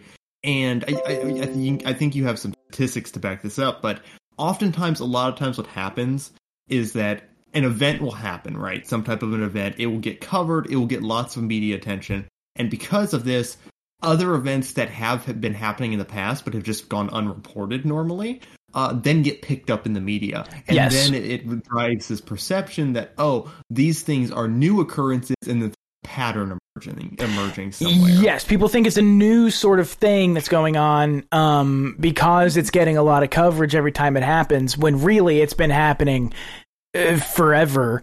It's just never gotten media coverage, so people never knew about it. Yeah. And obviously, that's not to diminish like the things going on in East Palestine, right? No, because that's a particular fuck up too. That's a particular kind of fuck up that occurred there. Yes, that is like awful. Yeah, people have been showing videos. I can't independently verify. People there have been showing videos of like turning on their water, and then they added, I think, some milk to their water, and it started bubbling. Oh my god. Yeah, there's been a lot of stuff. There some people have been uploading videos of like of some standing water that has like a layer of growth on top of it and stuff. Some of that is just bacterial or algae growth that's normal. So you have to kind of be careful what you're looking at on Twitter as far as what people are saying is abnormal for those waterways. Yeah. But apparently multiple people in East Palestine have reported that there are dead fish cropping up in the rivers, which is unsurprising to me, but that is a serious problem. Yes, that is something that I've seen, is that there have been mass die-offs of wildlife, especially the fish, and people who are nearby the burn, their pets and livestock as well. Yep. Yeah, it's an interesting thing, and I think you're 100% correct about it. I think what you didn't, and I don't think you said it explicitly, there was kind of a conspiracy theory about like we're secretly at war. Yes. Yeah, that's not the case. So the federal regulations set out that a reportable derailment is a derailment that causes, I think it's greater than $10,000 in damage, or causes an injury. So that's a derailment that is reportable to the federal government, to the FRA or the STB. I'm not sure who takes those reports, but probably the FRA. But in any case, so there are 3 to 4 of those a day on average. Reportable derailments that cause $10,000 in damage or injure someone. And that is the average for those, 3 or 4 a day. Now, that is a uselessly low number if you're trying to actually count derailments. Right. There are 600 short line railroads in the United States. There are countless things that are technically not legally railroads that are not governed by the FRA, but still are cars on rail type operations. Like you might have things like this in large industrial plants and stuff like that. There are something like 125 class 1 and class 2 railroads. So it's like classifying a mass shooting as a shooting with more than one person involved. Yes. Thing, it's exactly. Yeah. Well, it's similar to that, well, because it would be more like classifying a mass shooting as like greater than 10 dead. You know what I mean? Where it's well, yeah, but there are shootings where 3 people die way more often than where 10 people die. Right. So it's kind of like that in this situation where that 3 to 4 derailments a day number is way, way, way low. Because most derailments are nothing type situations. Most derailments are you slip off the track, you stop the train, you frog it, you can frog the car back up on the track, which basically you pile shit up. I've seen it done with plates before, but you can also get rail frogs, where you put that in front of the wheel to, as you move the train forward, lift that set of wheels or that set of trucks and shift it back over onto the track, and then it falls back into place, and there was no damage. That kind of thing happens. A derailment in a technical sense, but not what most people think of when they hear derailment. And even worse derailments, I made this point on Twitter. Somebody argued with me about this, and I'm thinking like, yeah, that's not, you're not thinking at scale. There were some derailments that are bad, that you have to call in a crane to lift the car back up and put it back on the track. You can't frog it up or anything like that. Some of those derailments you would not notice if you just drove by and you were like looking down, like from an overpass, if you were looking down a line of cars, there could be a bad derailment. You would not know. But there's a crane on the way to lift one of those cars and put it back on the track. It just doesn't look that bad. There are derailments that occur. Actually, I was talking to my dad about this. There are derailments that occur that people don't know about. And he told me a story one time. He knows of a derailment that occurred where a flat car, an empty flat car, split a switch.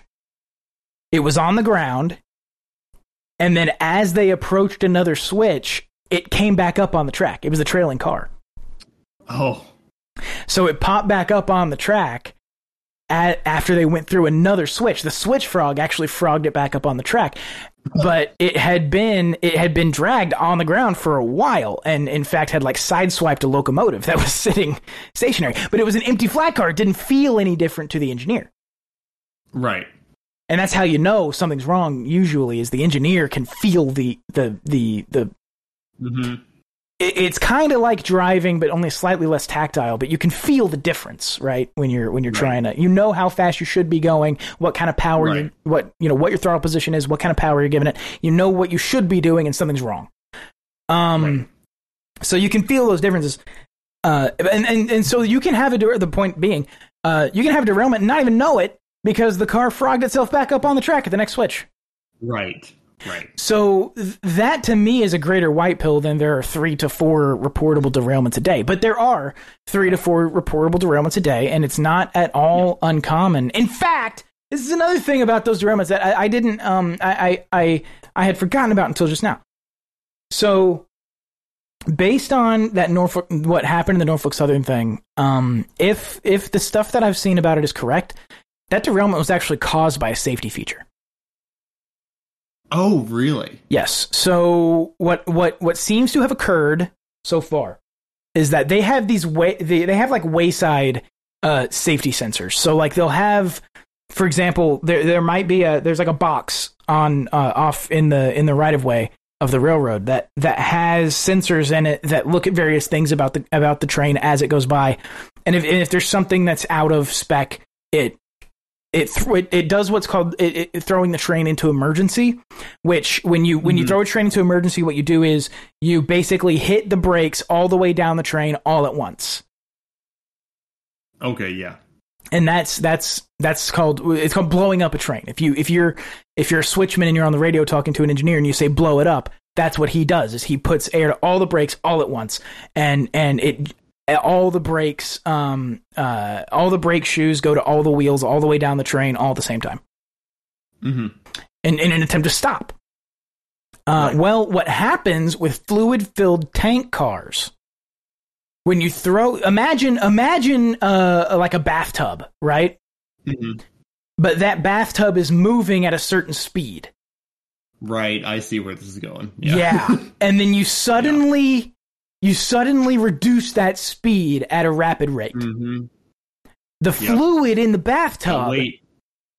Yeah, exactly. All the inertia is still moving forward, and the fluid in the bathtub is going to behave unpredictably.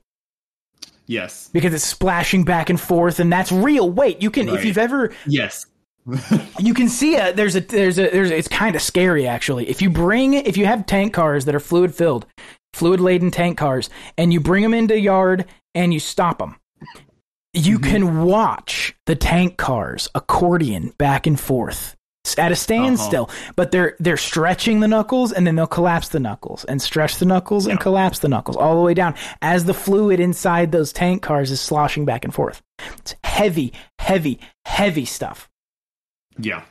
And so at scale, when you have a train of these things and you throw it into emergency, the physics gets weird fast. Right. Yeah. And it appears that is at least partially what caused this derailment, because that wayside safety sensor saw the wheel that was on fire. It picked up the heat from that. It was well out of spec, and so it threw the whole train into emergency. Mm-hmm. And supposedly, at least it appears thus far, that is what caused the derailment. Okay. And that can happen. If you bring a heavy train into emergency real quick, it can cause a derailment. That's been known to happen. Because it's just so much inertia. There are so many forces. Like you can have, if cars behind are maintaining inertia better than one car that's like in front of it can like lift that car like in a weird way. The shit gets weird, dude. Right. These things are heavy. Yeah. So it seems that actually the safety equipment is what might have caused the East Palestine derailment in the first place. And so I say that to say these things happen all the time, and for reasons that are not always negligence. Right. You know what I mean? Yep. And so it's not. I think your suspicion is correct that because there's a big derailment in the news, people have just started paying attention to that more, and the news is covering it more because there's a big derailment in the news. So, and that's what's getting eyeballs. So, show more derailments. Right.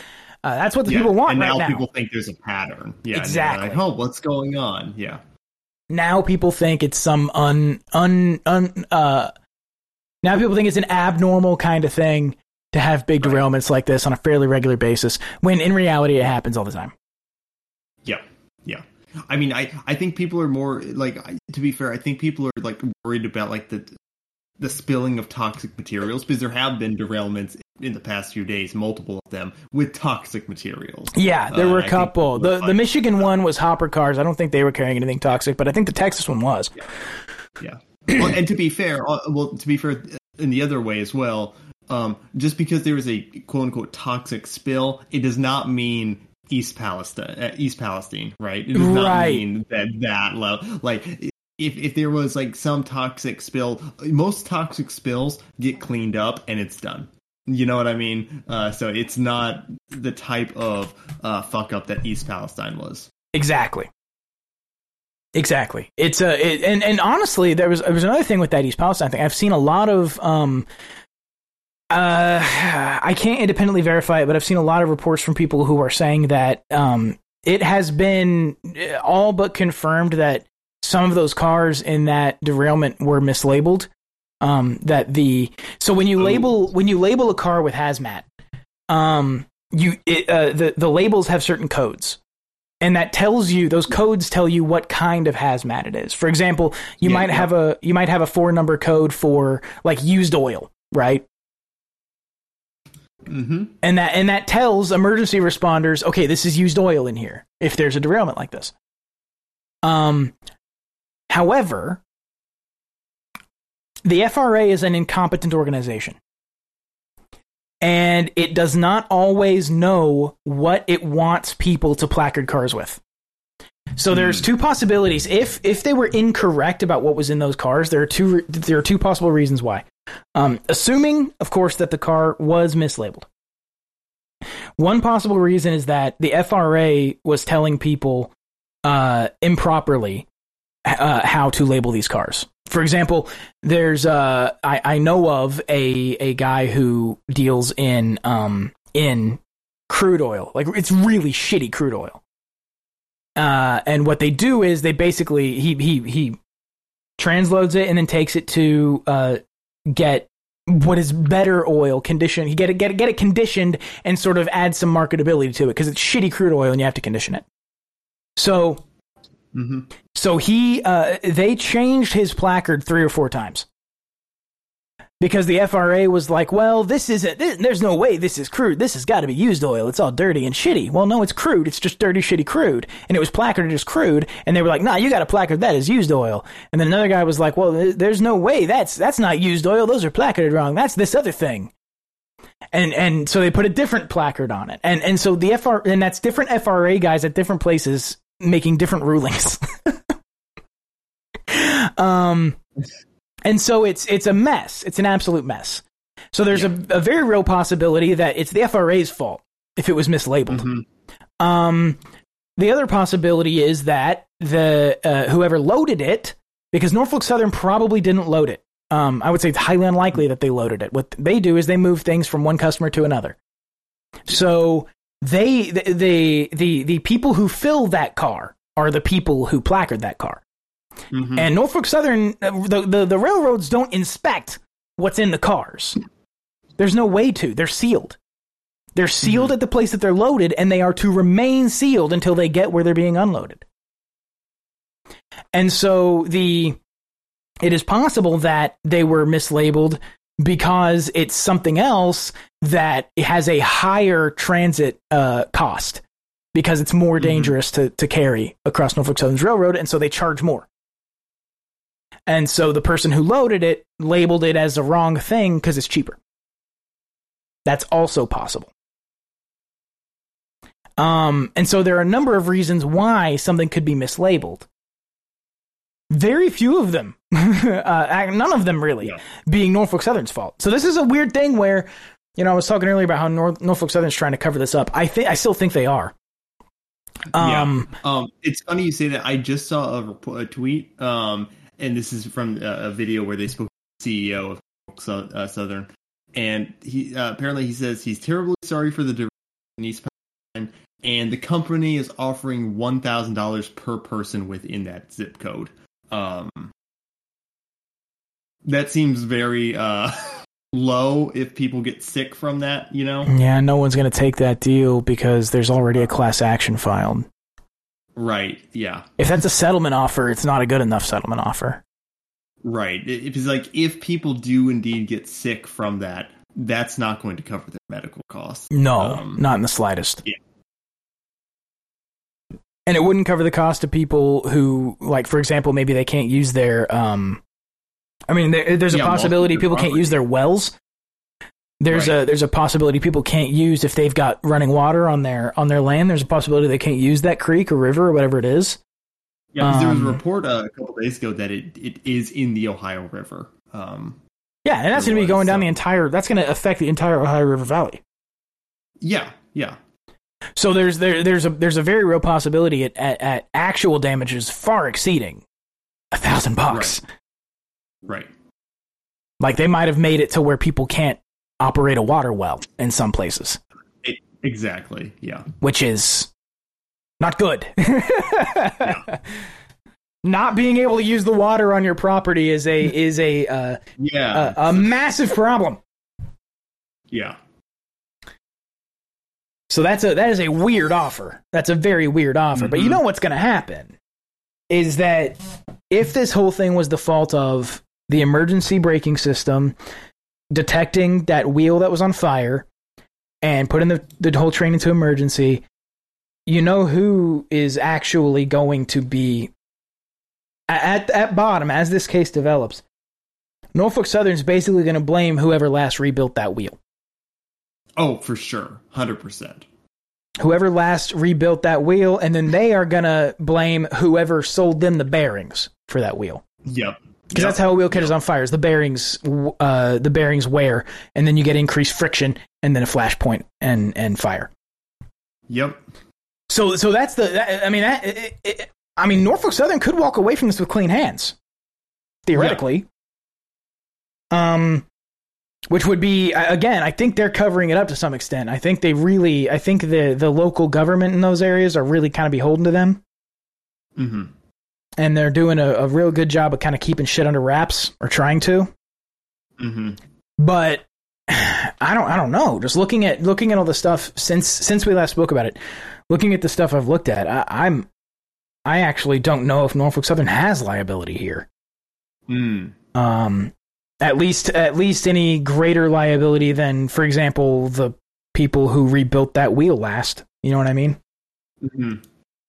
It's really, really weird, but or it could come out that all three guys who were in that locomotive were on their fucking phones and they weren't inspecting their train as they went around corners and stuff, and they were negligent. That could come out. Right. Who knows? Yeah. Who knows? But in any case, yeah, your suspicion is correct. This there are derailments like this where cars will accordion and stuff like that on a fairly regular basis. It doesn't happen all the time. It's not every day, but it's a fairly regular basis. Something like that happens, and it's just being covered a lot more now. Yeah, 100%. Yeah. What's really what I think is the sort of funnier thing that kind of feeds into that whole sort of realm of wait, are we actually at war right now? Is the balloon thing. They're just shooting down anything they don't recognize now. Right. Yeah. And I remember Biden came out, I think it was a day ago or 2 days ago, where he was talking about the unidentified flying objects that they shot down. And he admitted that, we don't believe that they were Chinese in origin. It was like, But he wasn't exactly explicit on what they were, and that led a lot of people to theorize. Well, I think it's because one of them was the fucking little Mylar hobby balloon that club was flying. It's like, well, okay, we have to apply Occam's. Do we think it's aliens, and do we think that, that our United States government shot down alien spacecraft, or did they shoot down a hobby balloon and they're too embarrassed to say what they did? Yeah, here from Aviation Week, Hobby Club's missing balloon feared shot down by the USAF. A small globe-trotting balloon declared missing in action by an Illinois-based hobbyist club in February 15th has emerged as a candidate to explain one of the 3 mystery objects shot down by 4 heat-seeking missiles launched by the U.S. Air Force on February 10th. The Northern Illinois Bottle Cap Balloon Brigade. God, fucking nerds. Oh my God, what a name. I love them. Is not pointing fingers yet. You think the bottle cap balloon grenade is on the phone with their members and like, we're at war. Yeah. The U.S. government. We've been attacked. The United States has declared war on the NIBBB.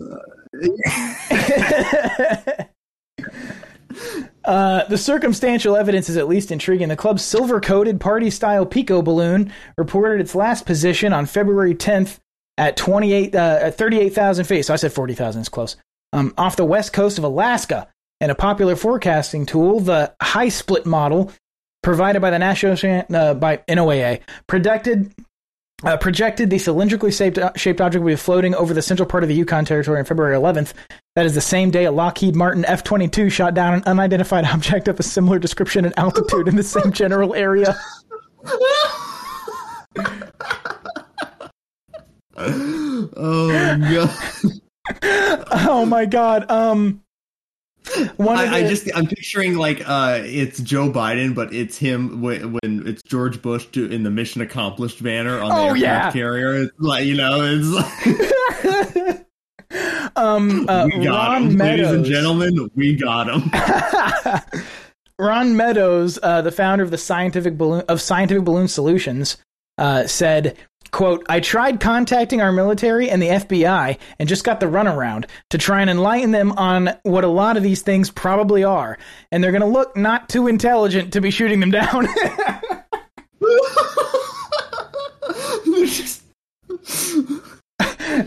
Be careful sending out those balloons to track the weather. They better watch the fuck out. The descriptions of all 3 unidentified objects shot down February 10th through 12th match the shapes, altitudes, and payloads of the small Pico balloons, which can usually be purchased for $12 to $180 each, depending on the type. Wow. So wait, $12 to $180 versus who would win? $12 to $180 balloon, $40K heat-seeking missile.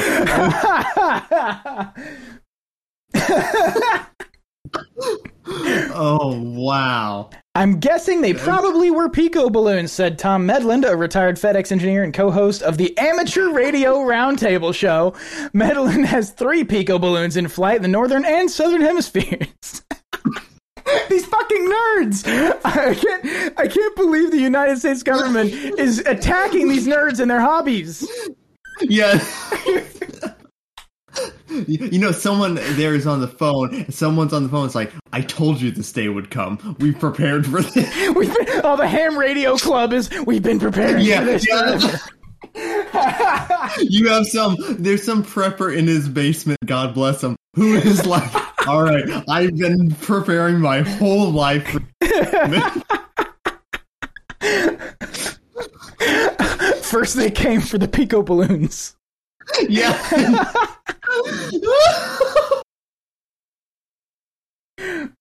On February 15th, NSC spokesman John Kirby told reporters all 3 objects, quote, could just be balloons tied to some commercial or benign purpose.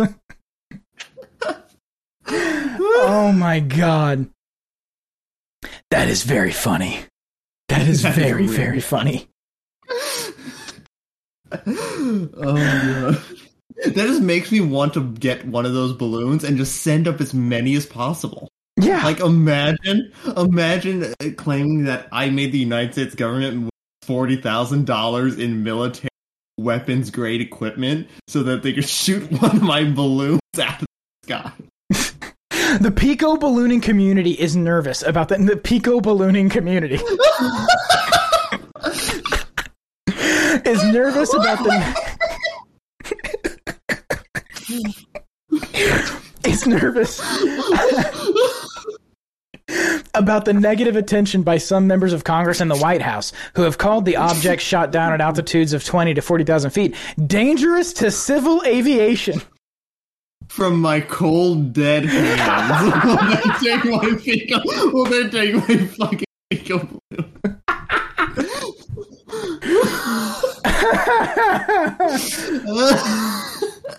Pico balloons weigh less than 6 pounds and are therefore exempt from most FAA airspace restrictions. 3 countries, North Korea, Yemen, and the UK, restrict transmissions from balloons in their airspace, so the community has integrated geofencing software into the tracking devices. The balloons still overfly the countries, but do not transmit their positions over the airspace. Okay, so they're not even regulated. Yeah. So there'd be no reason for who is it that tracks this stuff? NORAD? Yeah. There'd be no reason for NORAD to know what they are unless nobody at NORAD knows about hobby ballooning. Right. They're literally flying under the radar. Oh my god. The Pico balloon community. The Pico balloon community. Yeah, dude, you're right. They're on their ham radios right now, like sending signals like that no one can decipher to their comrades.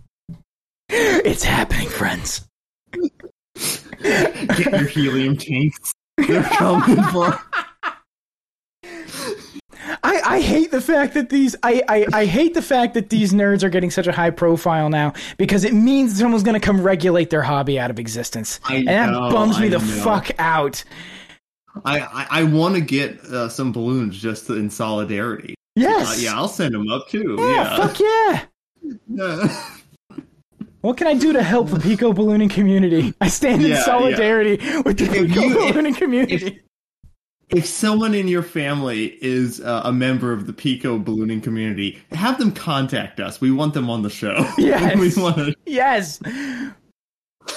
Also, let them know you love them and feel for them, because their hobby could be in danger. Like these little nerdy hobbies, people love. I know it because I've got some. People fucking love these things. It's like it's the only respite they have from this terrible fucking world is the Pico ballooning that they do with their friends, and now it's in danger. And then some fucking F-18 is gonna send a Hellfire missile right through the fire. Their hobby's heart.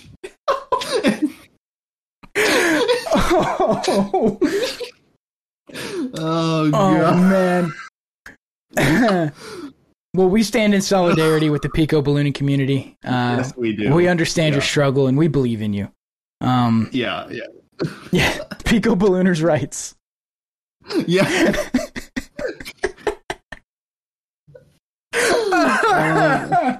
I'm crying.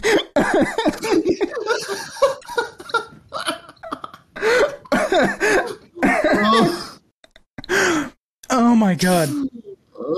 So that's what the government's up to. Spending $40,000 a shot to take down some hobby balloons. Fucking great. I wonder if there's a pause on DARE events at elementary schools where they let those stupid red balloons go. Yeah, look, Johnny, look up there. Oh no, it's a missile.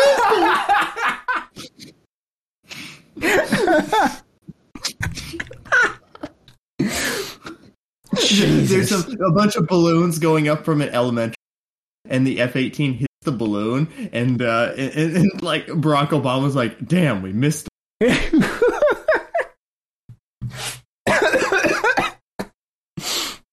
Oh my god. $12 to $180 a piece. $40,000 missile.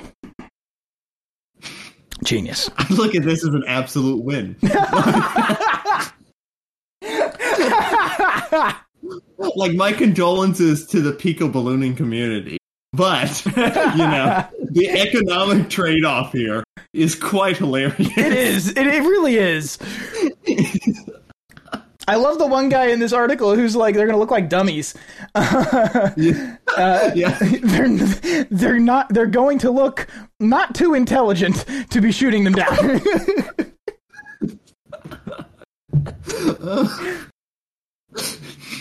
Oh, man.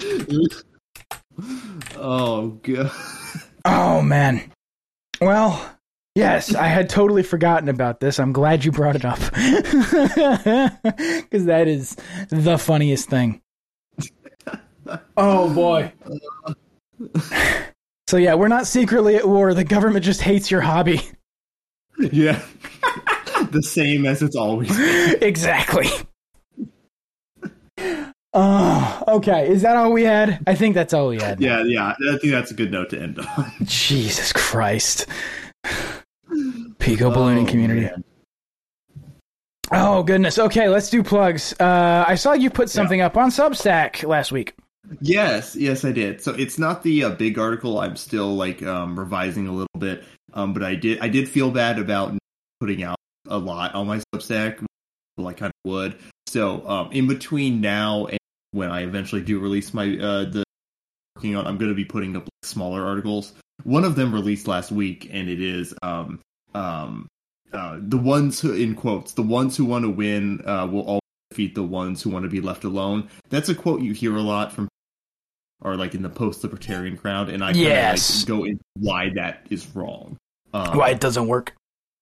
Right, yeah. And my essential short argument here is that the government is also restrained by economic law realities, and the more technological advancement, the easier it is for people to use that technology the ease of use of technology economically means that it is harder for the government to crack down on enforcing restrictions on it, because it is so easy for people to accomplish what they want to accomplish. And I use the argument like piracy, right? Yes. Piracy is very much illegal by the letter of the law. There are no piracy movements, widespread, legalized piracy movements, in political discourse at all. And in fact, it's not really brought up because really, frankly, it doesn't really need to be, because people just do it, and then there's really eventually every once in a while I'm sure they go after one person they can catch and try to example, but widespread there's no you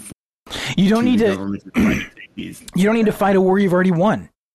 Exactly. Yeah. So they're the people who just go and commit piracy, just do it, and they rarely ever face any legal repercussions for it. Even when the government takes down a pirate website, there's 5 more that come spawn in its place. Right? The most they get is a letter from their ISP, and all that teaches them is how to use a VPN. Exactly. Right. So when these things happen, it's always or almost always the case where there's just no economic cost for the government to force it. Because if the government tried to be a losing battle, and they would have to make opportunity costs in order which would reduce the enforcement in other areas. Right. So even though the government is a parasitic institution, it does get your money no matter how you feel about it. It still has limited resources in the way we mean by limited. It does not have infinite amount of. It does not have an infinite amount of resources wherever it wants at its will, right? So all enforcement has a cost. All choices have an opportunity cost. Yes. And the government has to try to maximize its efficiency just like any other person or firm that wants to be the most profitable. So, that's basically the short thesis of my argument. Because technology allows people to just be left alone, and also make it so the government does not enforce things on them. Yes, so it is possible. And it was the way you organized that piece is also pretty interesting, because you did it as you organized that basically as responding to particular arguments, and I thought that was a good way to organize that. Yeah, and I'm probably going to be doing that in the future, little smaller. Yeah. Yeah. But that was that. You can find that on Ace. My Twitter is Ace_Arc. Man, dude, our Discord connection hates you. It literally just cut out when you were saying the URL. I'm sorry. Yeah, speaking of that, so I've gone to, I don't know Discord. I'm going to test, I'm going to be getting a new cord for my mic and see if that fixes it. Because when I tested it on Audacity, I heard it fine, so that led me to believe it was a Discord issue. But now I'm not sure. So I'm going to get a new cord for my mic probably sometime next week. I think it probably is a Discord issue, but what's strange about it is it doesn't behave like a Discord issue. It's just random cutouts. Yeah. It's not normally you would expect like you would expect it to sound bit crushed, or you would expect you would expect a Discord issue to be latency or somehow affect the audio quality and not just be a straight dropout. But it's just straight dropouts. It's so weird. And because it is very weird. And because it's so random, it's made like troubleshooting very hard. Because I said I've been on Audacity a couple times testing it, haven't heard a single issue listening back. So it could be that the issue is my microphone. That's if it's not Discord, that's my next most likely thing. So I'm going to be replacing that. But because it's random, I might have just Audacity, and it might be like the core. It could be. I know. I've only heard it when we like start the show, because like even before we start, I think there might be something that causes it to get worse as time goes by, because I haven't noticed it like when we're talking before we start recording, because we generally would talk for 10, 15, sometimes 20 minutes before we start recording. And I have not noticed it in that time. It doesn't really start until we start recording, so I don't know. That is a weird thing. Then I don't know why that would work that way. I'm wondering if maybe it gets worse over time. Like it's just strange. I don't understand it. No, I think you're right, but I don't know why that would be the case. You know what I mean? Like I don't know what would be causing that. Yeah. Sorry. Back to plugs. acearchist.substack.com and ace_archist on Twitter. Yes. And I am Pacing Jouska on Twitter, JOUSKA. Probably not going to be particularly active for this week because I'm taking probably the hardest test of my life, and a lot of things depend upon it. So, so that's I'm probably not going to be around too much, but you can follow me there. Yeah. And that's all. Go send Dean some good luck wishes. I've been getting on Twitter. I've been getting some messages. Steve, for example, has sent me a message wishing me luck and telling me to pick the right answers. And so I think that's good advice.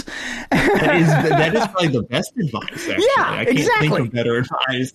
Yeah. So thank you all for the well wishes. I have received some from people, and that is much appreciated. Yeah, that's awesome. All right. I think that's it. Thanks so much for listening. That's the show for this week. Yeah. Have a good one, guys. Peace. Thank you for listening to another episode of The End Times Continue. For links and other information, come see us at TETC.show.